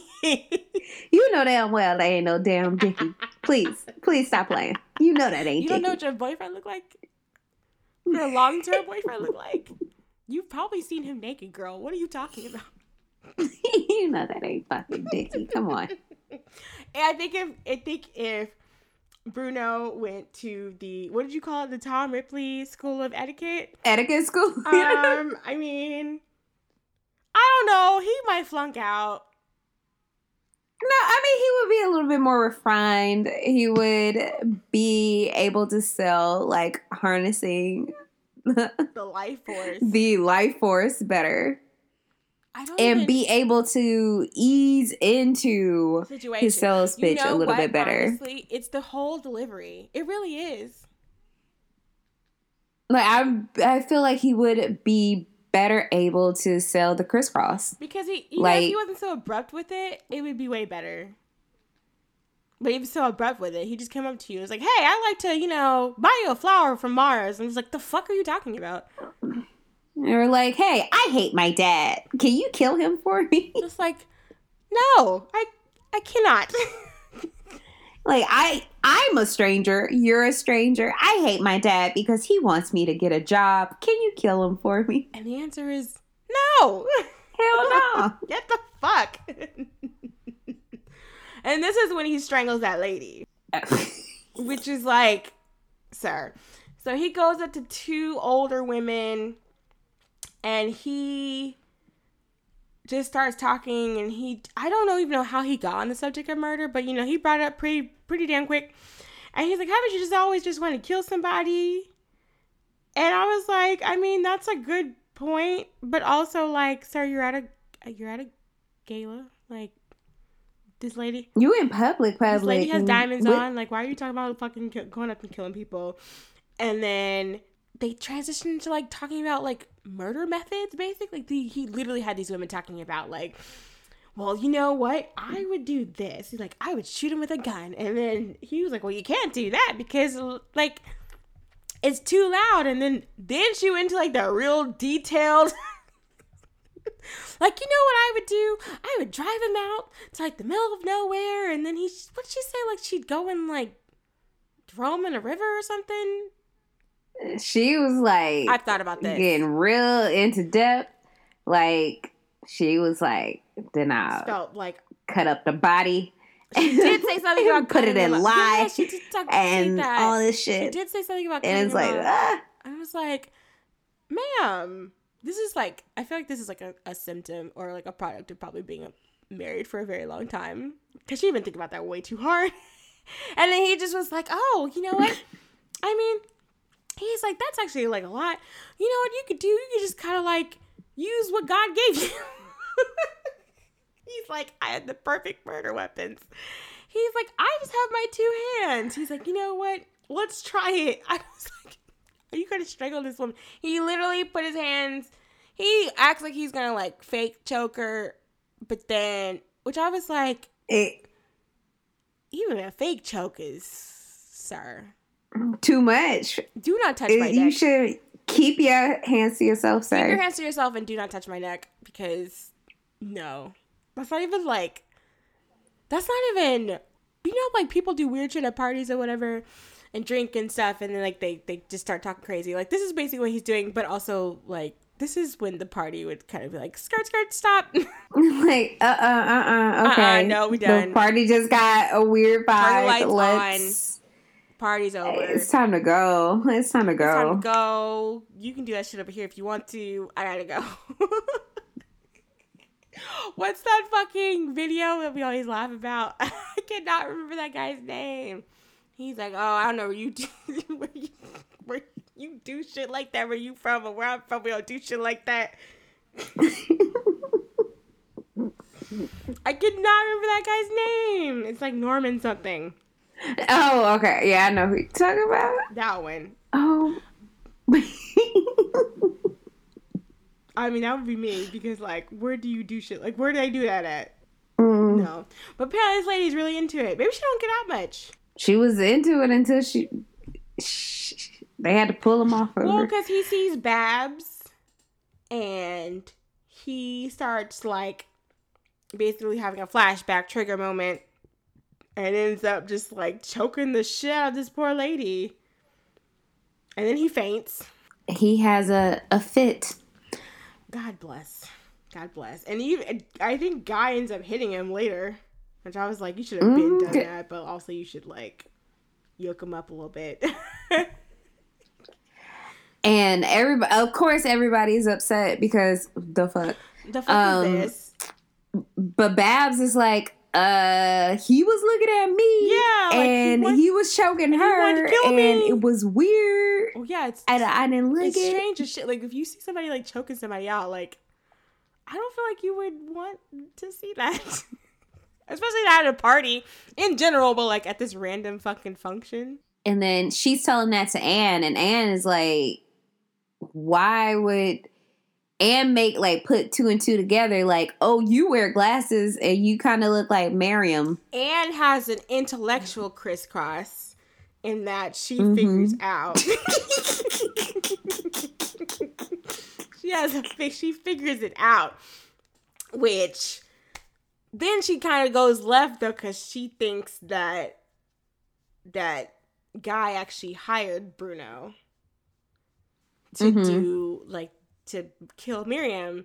And he actually gets her to, like, see his side of the story. And I was like, usually that wouldn't happen. If it was, like, a modern version of this, it'd be like, hell no. I don't know what you get up to in your own personal time, but fuck no. This relationship no, is because over. it would have been like, I feel like you did this. Yeah, there's just, like, too much mounting, like too much I've observed to know that shit's weird. This is too weird. This is too many coincidences at once. And eventually, like, Guy calls Bruno. He's like, yeah, okay, I'll go kill your dad. Which I was like, why are you doing this over the phone? But all right. And he follows that little floor plan that Bruno drew. Bruno ain't telling him there was a fucking dog in the house. This big ass fucking dog. This part had me laughing though. Why? Because he went up to the dog and, like, the dog was like, hey, bruh. No, like when he get upstairs to the bedroom. Oh yeah, he goes upstairs and he's like, hey, basically, your son is crazy and he's trying to, you know, he got me in some shit that I don't want to be involved in, and I think you need to leave and go to safety. Yeah, and of course it's Bruno in the bed. Bruno pulls back the covers and is like, hello, Guy. And I fucking laughed so hard. God. It was like, yo. It was so dramatic. Like, it was so extra. And I lost my mind. Because he's still in, like, a suit. He was, like, fully dressed. In the dark, laying down in the dark, pretending to be his I wonder daddy. how long he was down in the there. bed. I wonder how long he was in the bed. With the covers pulled up. Covered. He was fully covered. Waiting. Just waiting.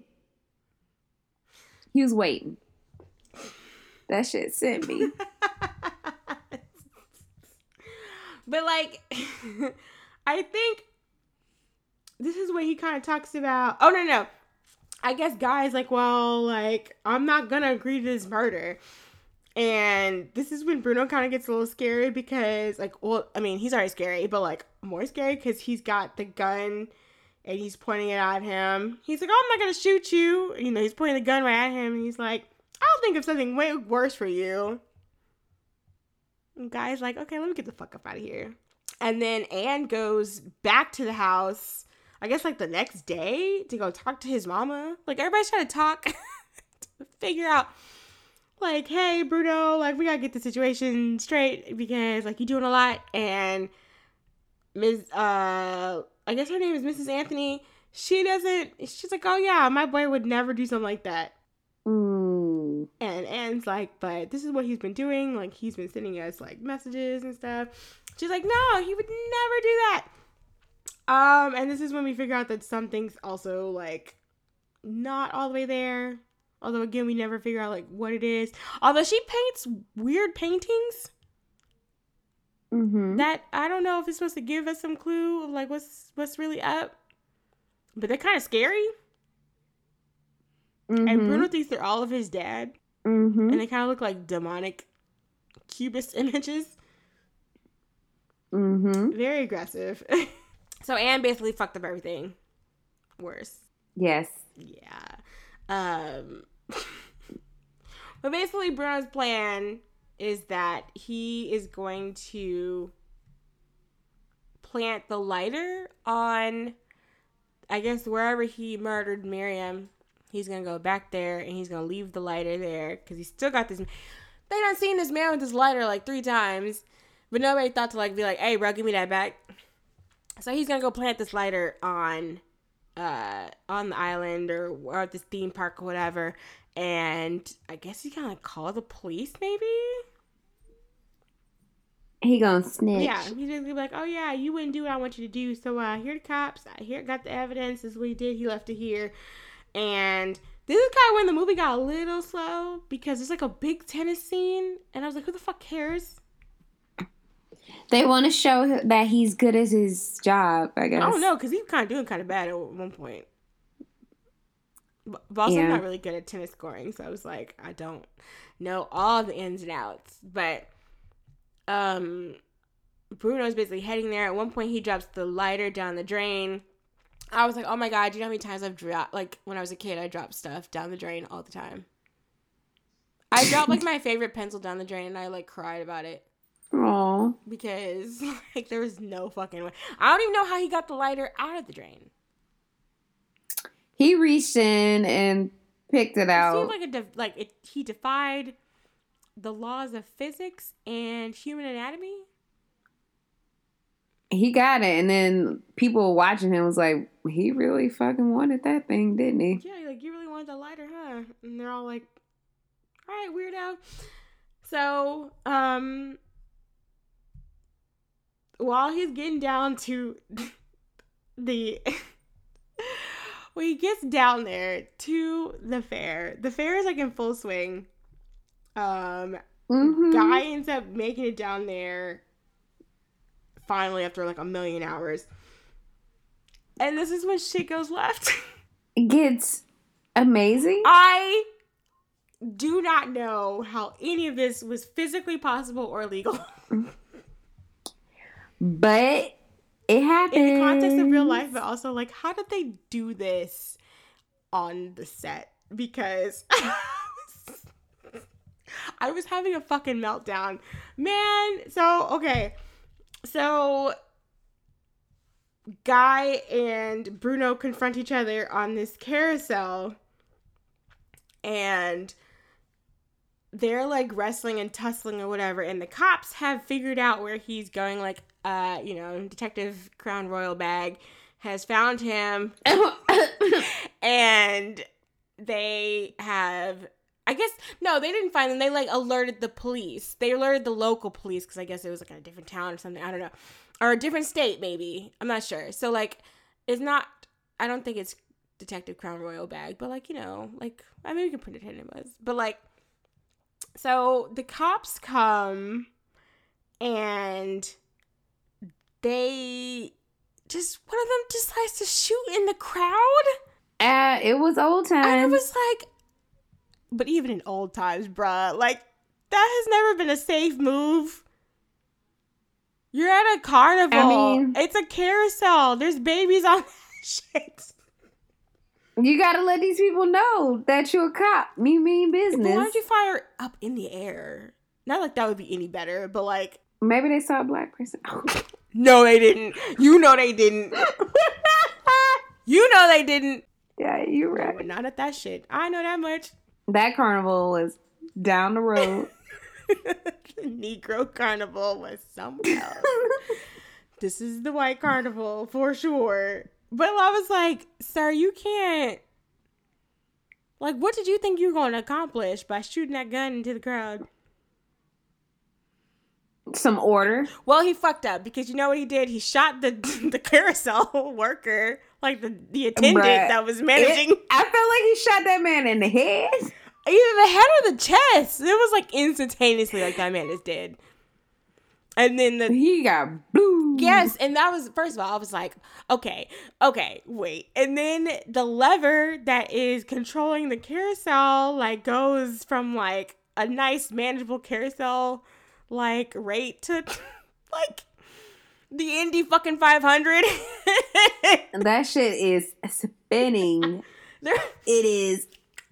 I fucking yelled because this thing is going, like, I don't know how fast it was going, but too damn fast. There's one little kid that's, like, on the carousel who, like, is having the time of his life. He's having the time of life, but then is it the same kid who almost gets tossed off the carousel? Yes. Because Bruno, like, shoves him off? Yes. So this little boy almost rolls off this bitch. This is, like, I don't really know how carousels are built nowadays, but this is, like, a spinny, like... on like a spinny track. You know how, like, this is what I got from it. It felt like it was on like the little thing that the microwave like plate thing sits on where it's like spinning around. Basically is what it was, because it was like kind of not level either. That shit wasn't level. It wasn't on the ground. Like, not fully on the ground. And then it's spinning so fast, and they're kind of like, oh, who wants to go on? Like, the cops are trying to figure out who's going to go on there. And some random ass old man is like, I'll go. And he starts crawling under. They let him go. The carousel. He's like 1,000 years old. He went so and he's slow. just crawling under there. He went so slow. First of all, the carousel is not, like, how is there even enough space for you to crawl under there? Because he has to crawl under because the lever's in the middle of the carousel. It's not, like, on the end or whatever. Like, I feel like it would be like that now. Like, somewhere, like, apart from, like, the controls would be, like, away from the carousel. And he's going under there. The cops don't even, like, stop him. Like, the cops are like, oh, no. And then they're like, well, do you want to do it? They're like, no, let him go ahead. I was like, this man is, like, in his 80s. And he's like, don't worry about it, Sonny. I got it. So the carousel's going faster and faster. And then the part that took me all the way out was that man is underneath the goddamn carousel. And he pulls out his chewing tobacco while he's crawling underneath the fucking carousel and starts putting it in his mouth. And I'm just like, So who's not going to make it out of this situation? This is just a mess all around. Guy and Bruno are still fighting. And I was just like losing my fucking mind. I was just like, yo. And then when he gets to the middle of the fucking thing, to the lever, he actually makes it, which I was like, first of all, it's a miracle. When he actually makes it, he just yanks it all the way back to 0. And shit just breaks. I said, how did they do it? I need to know. How the carousel, how did it work? Everybody on the carousel should be dead. Every single person should be dead. Dude, okay, so I'm reading it now. I guess they, like, fast forwarded, like, so they artificially made the carousel go faster, which is, I mean, it makes sense because, like, there's no way that you could get actors on this thing and, like, nobody die at the rate this thing was going. But then the guy who was underneath the one who crawls underneath the ride, like, he was actually under there, and then he could not, like, he was an actual carousel operator who had volunteered for the job, and it said that, like, if he had left, like, raised his head, like, a little bit more, it would have gone from being a suspense film into a horror film. Woo! So this man basically could have got it, like, been decapitated in his movie. Can you even do shit like that now? I mean, I know, like, stunt guys routinely get injured and or die, but, like, I don't feel like legally, like, I feel like the set would be shut down if this had happened today. Yeah, I don't think you could get away with that. Because that's scary to me. But the way he yanked the lever, I was like, sir, the whole thing just, like, came apart, and I don't know, like, how that happened. Like, I guess, here, no, there's a thing right now. Okay. It says that he took a toy carousel and photographed it being blown up by a small charge of explosives. This piece of film he then enlarged and projected onto a vast screen, positioning the actors around and in front of it so that the effect is one of a mob of bystanders into which plaster horses and passengers are hurled in a deadly chaos. It is one of the moments in Hitchcock's works that continues to bring gasps from every audience, me, and applause from cinema students. Well, all right. Shout out to them because that shit was scary. Yeah, I screamed in my room. Like, I was watching it and I was like, ah! Like, I screamed. I legit screamed. My mom was like, so was the movie good? Like, because I was screaming so loud. Because, like, when you see it, I was just like, when it came to, when the scene stopped, I was like, somebody died. Multiple people died. That little boy who almost died. I think that little boy is now a Casper. He a Casper. That little boy is a child ghost. I feel like he is a Casper. This was the appropriate time of like, in the 20th century for him to, because when did Casper die? Like, in the 20s? I feel like Casper, I don't know, Casper could have been a 1950 ghost. I feel like he was a 1950s ghost. Or, sounds about right. I mean, He was either a 1920s ghost or a 1950s ghost. Yeah, you know. Oh, Like, I don't feel like Casper watched TV during his childhood. they had TV. I feel like Casper played with a hoop and a stick growing up. Like a fucking Archie comic. Like Casper had a sled and a hoop with a stick, and he chased it down the street on his mansion. Oh yeah, I forgot. Like, he died from having pneumonia. Yes. And I see a lot of future Caspers every day in Ohio. Walking outside is 12 inches of snow. You got on shorts and a sweatshirt. Future Casper. Well, R.I.P. to that dude. Like, I mean, he definitely... he got flung. Somebody had to have got... I don't know. This isn't like in the day where I feel like you would sue like certain entertainment companies or whatever. But like... It was very close to being a John Landis situation, honestly. Brittany. Just saying. Brittany. I mean, John Landis murdered people. And his son is a horrible human being. He's literal human garbage. So, dear Lord. Just keeping it real, keeping it honest. That is fucked up. Does he make movies anymore? John Landis? Yeah. Does he? I think he does. I didn't know he was still alive, actually. So this is news to me. I'm thinking of... John Landis is still alive. I'm thinking of the other one that I cannot... My brain just like had a fart. What's the other guy? John Hughes. Sorry. Okay. John Hughes, R.I.P. He gone. Yes, that's the one that's gone. That's the one who I don't know if he was shitty. Maybe. Who knows? I mean, I hope not, but probably. I mean, he was. You look at the content of his work, definitely has some issues with race. Yeah. Well, yeah. And those were movies I watched a lot growing up. I feel like a lot of people watch those movies. So they shaped lots of people. Although I don't think he murdered anybody. So, I mean, he got one up on John Landis. John Landis, yeah. Yikes! Don't murder people. Also, that's like a weird... Why do directors do that? Like, y'all gotta be more responsible. Just be... And listen. Yeah. And don't ignore safety. Although if he hadn't ignored... I mean, if Alfred Hitchcock had paid attention to safety, he would have not had this scene that made me scream a lot and had a near anxiety attack. Because it's so dangerous. Oh my God. It's so dangerous. It's stressful. It's so stressful to watch. Too? I feel like it's because it's wooden, and like wooden rides always give me like, this is too old to be functioning. Please take this down. Even though this is from the 50s, so like it would probably be perfectly usable.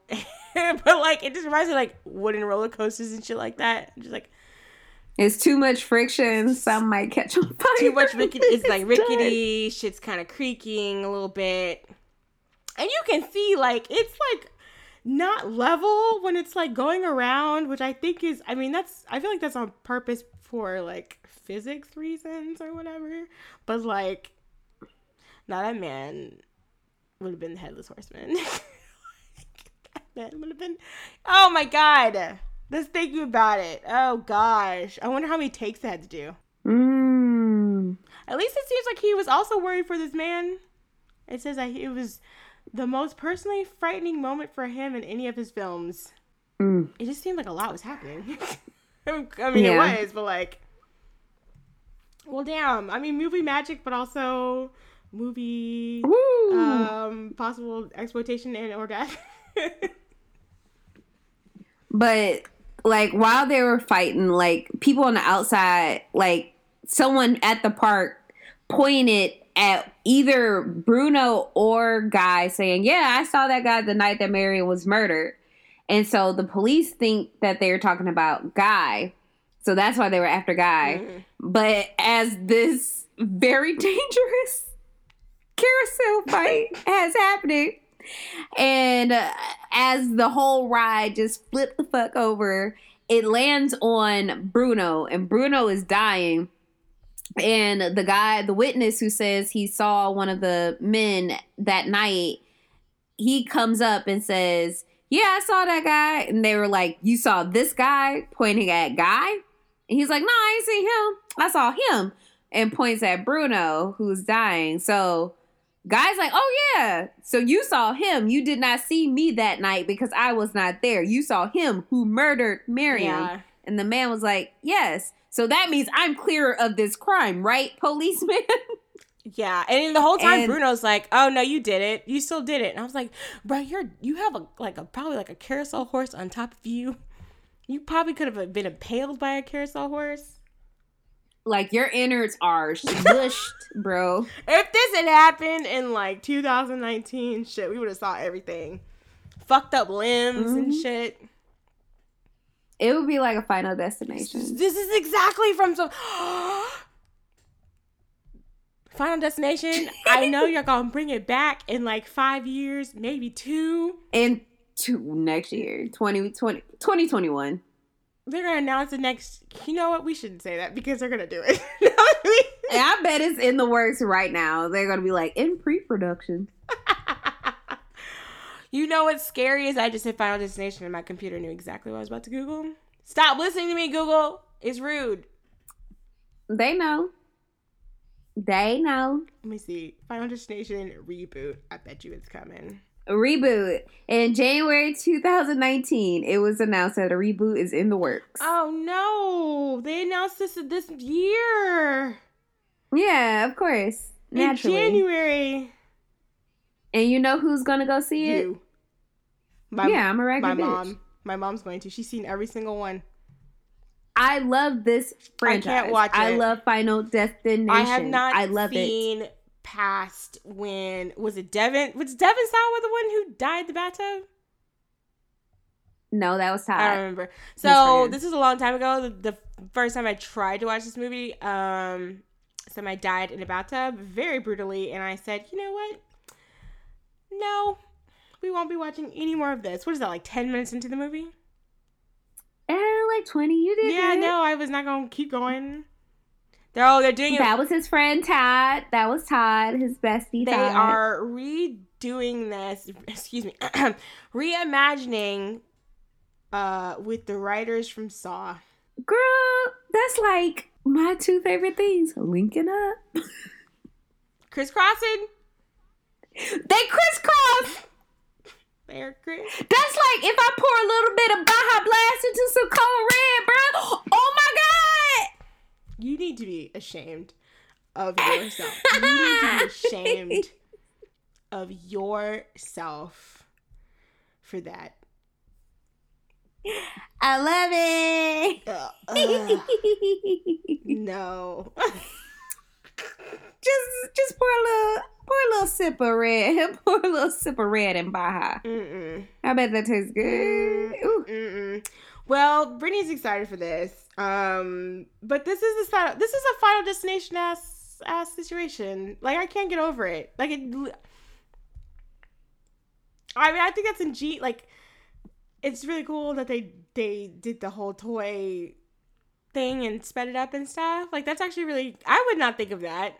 I always think about how, especially back then before super super complex CGI and stuff, how people really, because a lot of movies that are kind of more fantastical or hard to do were done with toys or paintings. A lot of old movies are like that. So I wonder who was the first person, but also then I think too of a Buster Keaton situation. I'm if this is a Buster Keaton movie, somebody actually would have built this carousel and flung his ass on there, and then somebody definitely would have perished. Or not. I don't think anybody died from a Buster Keaton movie. I don't have that on good authority. So maybe I shouldn't speak too soon. I mean, Buster Keaton risked it all every single time. This is very true. And it stresses me out when I think of it. Like, when I think about it, I'm like, oh. Yeah, like fucking, a house almost fell on him. That's the one I always remember.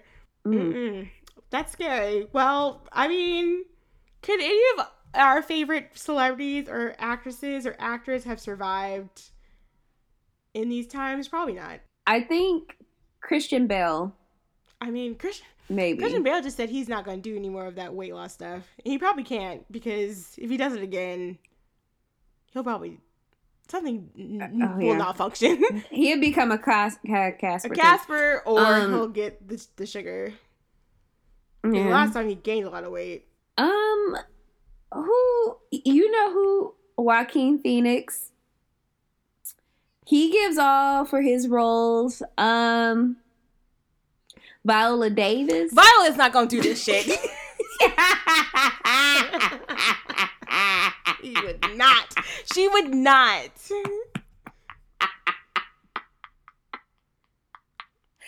mean, she'll throw a little boy off a little carousel. She would, but she wouldn't be on that damn carousel, and it would not be going 1,000,000 miles an hour. I know that much.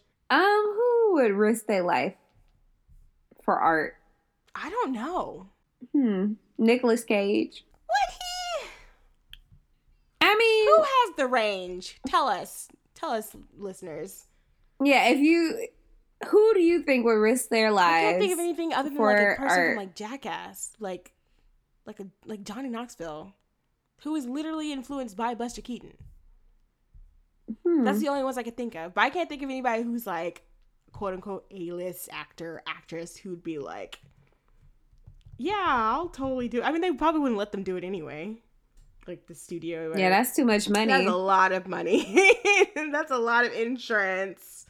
I feel like back then, like, the studio kind of owned your ass anyway, because you had like studio contracts and not like individual contracts with whoever you made a movie with. So like, I feel like you had to do stuff. And then generally like labor laws and shit like that. Just, I mean, they're barely good as they are now. And this is like, I don't know, 60-some odd years ago. Damn, almost 70? Holy shit. Yeah, it's been a minute. 2020 is almost here, bitch. Oh, God. Oh, no. Okay. So, we didn't get to the last scene. The last scene is, I guess it's Guy and Anne are on a train going somewhere, and a priest randomly says, hey, aren't you Guy Haynes? And Guy and Anne look at each other, and they just fucking get up and leave.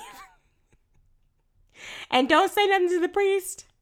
And the priest is like... Wait, that's where your movie ended? That's where mine ended. Where's yours end? Do you have extra things?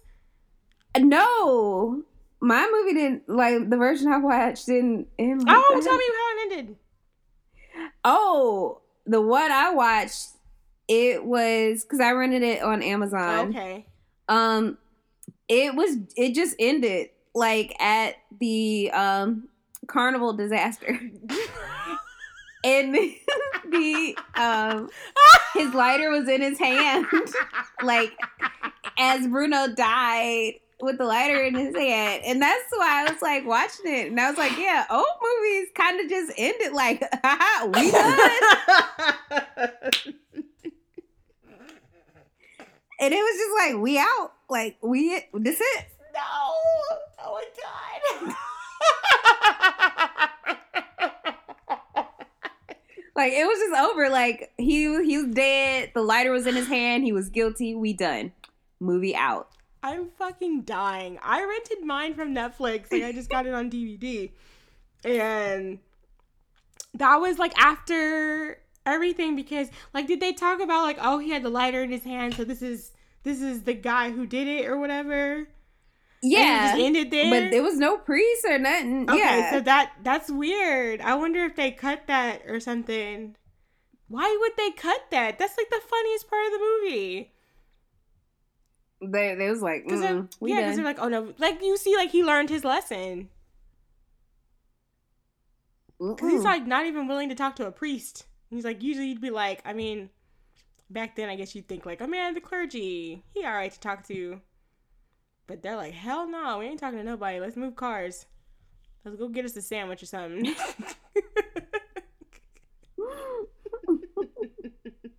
I can't believe they didn't have that. Shame on you, Amazon. I didn't think mine was like a special edition or anything, so I don't know why they would do that. Dang. But I appreciate that lesson. I know, usually movies don't, like, I feel like noir movies don't usually end with happy endings. Like, surprisingly, a few of Hitchcock's movies do end with, like, at least, I wouldn't say, like, a happy ending, but, like, you know, things were resolved, but, like, a lot of them also don't. I can't tell you, like, Psycho ended with a good, like, a happy ending. It's kind of like, oh, this is fucked up. But I think, what is the other one I know? I've seen, like, not a whole lot of Hitchcock movies, but the other one I know really well is Rear Window. That kind of there's a close call. Like, I've never seen Rear Window. Oh. I haven't seen many Hitchcock movies. That one is... I've seen a couple, but not a lot. I enjoy Rear Window. I've seen North by Northwest. That one's pretty good. There's another one that Stoker is based off of, which I was actually very disappointed to hear because I thought Stoker was like an original movie. To find out it wasn't. And that one's kind of interesting, but also kind of strange. Stoker. It's a very strange. But the one that movie is based off of, which I cannot find the name of it. Oh, Shadow of a Doubt. Shadow of a Doubt. We watched that during a Hitchcock marathon, like on New Year's Eve. I was like, I know this movie, and I was very pissed off because I didn't know what it was. It just was they were just playing Hitchcock movies in, you know, just random ones. They didn't really play like besides Rear Window, they didn't really play like the big ones or whatever. And I was like, the fuck? How dare you make me think this is original Wentworth Miller? So yeah, I mean, I've seen a bunch. I mean, have you seen Disturbia? That's based off of Rear Window. Yeah. Yeah, I know. It's not the same, like, I mean, it's different in the sense of, like, setting and stuff, but it's, like, the general same thing. It's, like, about that man who should mind his business. Yes. Although he's bored. In this one, he's bored because he broke his leg, so he's, like... And he spying on his neighbors and should mind his business. I mean, he didn't have, like, you know... He had TV, but, like, you can only watch so much TV back then. You got, like, what, 2 channels? You might have 3. You might have 3, and they probably only play the good shit at night. No, TV turned off at 11. I mean, from, like, you know, 12. like, 7 o'clock, maybe. 7 o'clock to, like, 10:30. What time news go off? I don't know. 9 o'clock news? Probably midnight. Then they start playing the American flag, and then TV turn off. Can you imagine your fucking TV just turning off at this day and age? And you're like, we done. Like, we done for the night. Take your ass to sleep. What do I do now? That's why people had so many kids. I mean, what else? I mean, you know what? That's actually awful because usually people who do not have a lot have nothing else to do but have kids. That's like a genuine, like, a thing. That's like an actual thing. So if we lived in the, like, in the 50s or something, we'd have just a bunch of kids because, like, oh, yeah, TV's off. Yeah, TV done. So what do you do next?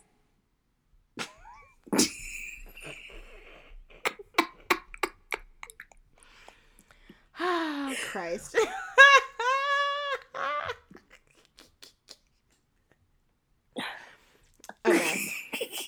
A mess.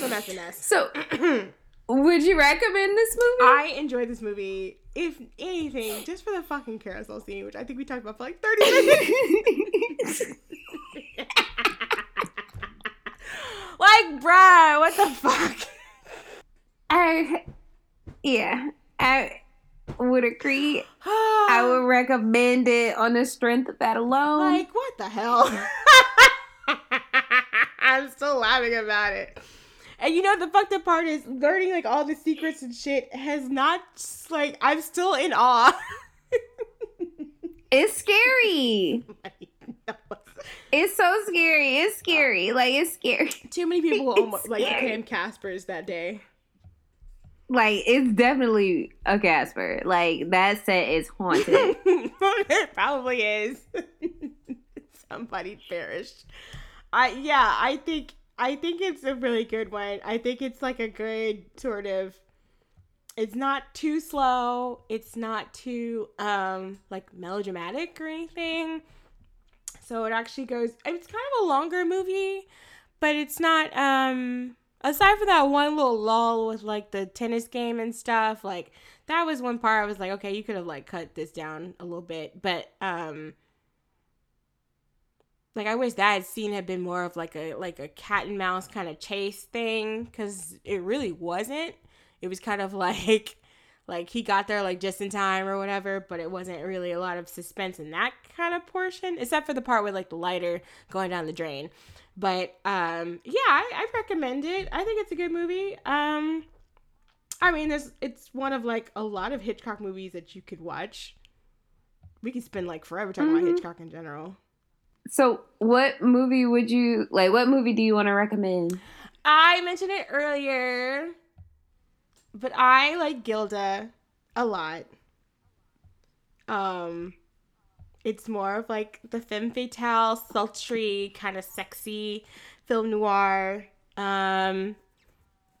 Great hairography by Rita Hayworth. Wonderful hairography. And it's about like a wife. Well, I guess it's a woman in Gilda who is like the wife of like a kingpin. I think he's like a casino owner or something. And this casino owner hires this man to be like a henchman or kind of like work in his casinos, and it's like Gilda's former lover. So then it just becomes like a whole like tangled web of fuckery. And yeah, I'm really annoyed that it's not on the Criterion channel. I don't know why it's not. It might be coming soon. It needs to hurry up, because I went to go watch it to prepare for this episode, and it was not there, and I was very disappointed. I feel like I had to rent it when Filmstruck was around. I still had to rent it from Netflix, because it wasn't on Filmstruck either. So I don't know what's going on with that, in terms of like rights and streaming and all that stuff. Because you can rent it on Amazon, but like I like to, have it for repeat viewings, I guess. But it's a pretty good movie. I enjoy it a lot. And like I said, hairography. Yeah, that hair is nice. I'm looking at it now. It's like a great, like... That's a body wave, like, girl. That is a body wave moment.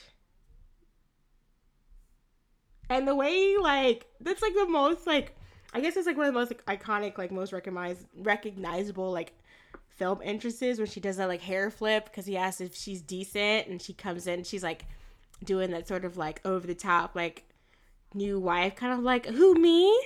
And then she sees this guy that she knows, and I don't know if she knows her husband knows that they know each other or whatever, and she's like, oh, like it's the perfect like, oh, this bitch. Her face is like, yeah, sure, I'm decent. And she looks at him like, I'll cut you. And it's just such a good moment. But I like that movie a lot. So that's my recommendation.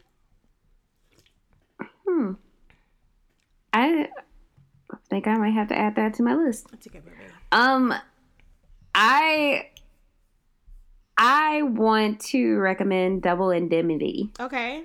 I watched it earlier this year because I've been challenging myself to watch more movies outside of my comfort zone all year. And that was one that I watched. Oh, apparently. Because I wanted to watch older movies. Apparently this movie is on Stars right now.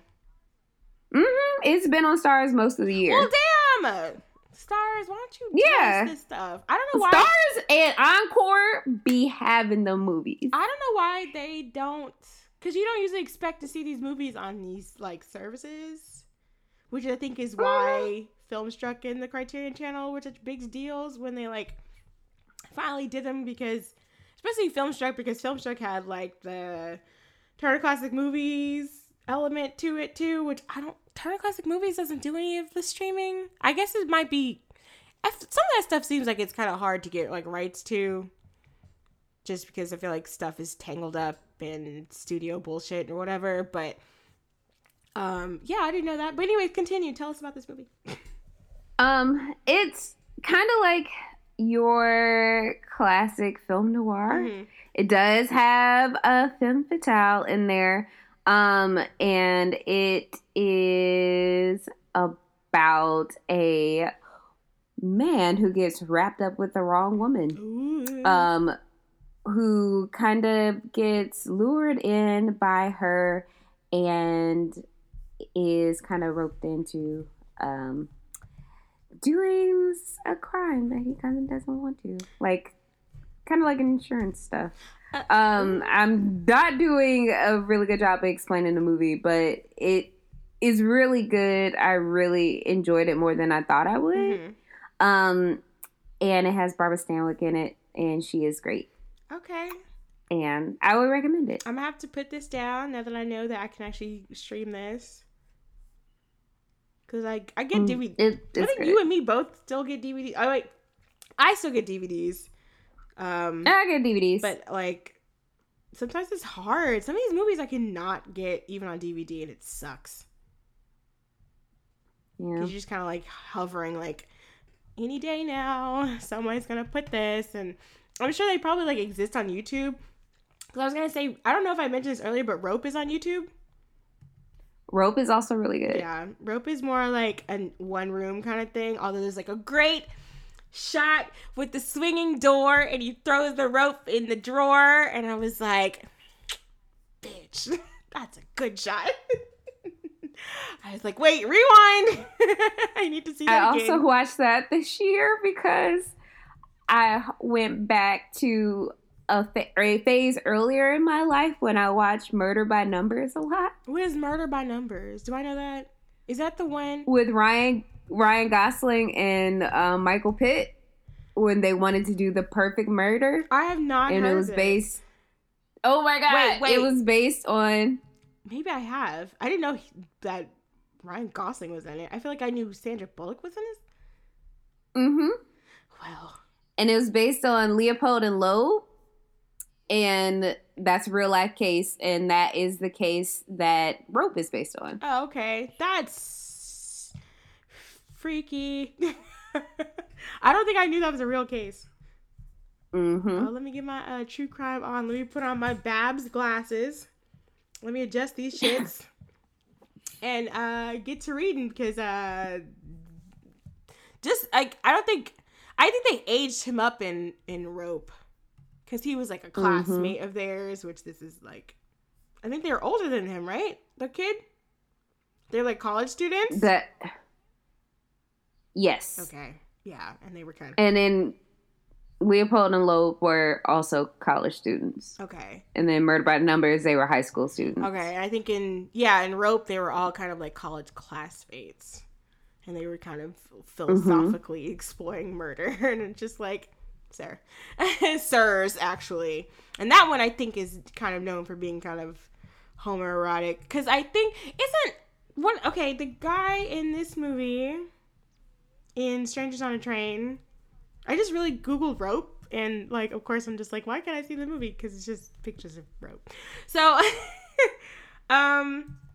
he's in Rope and Strangers on a Train. The guy who plays Farley Granger, he's in I don't remember. I don't think he was the ringleader. I think he was like the side guy. Was it? Yeah, he would be like the Michael Pitt. Oh, to the Ryan Gosling. That's funny, because Michael Pitt is usually the one I would think would be the one doing the leading of the bullshit. But I've also seen Funny Games? I've seen Funny Games, and it's ruined me on him forever. Yeah, I used to watch Funny Games and Murder by Numbers a lot.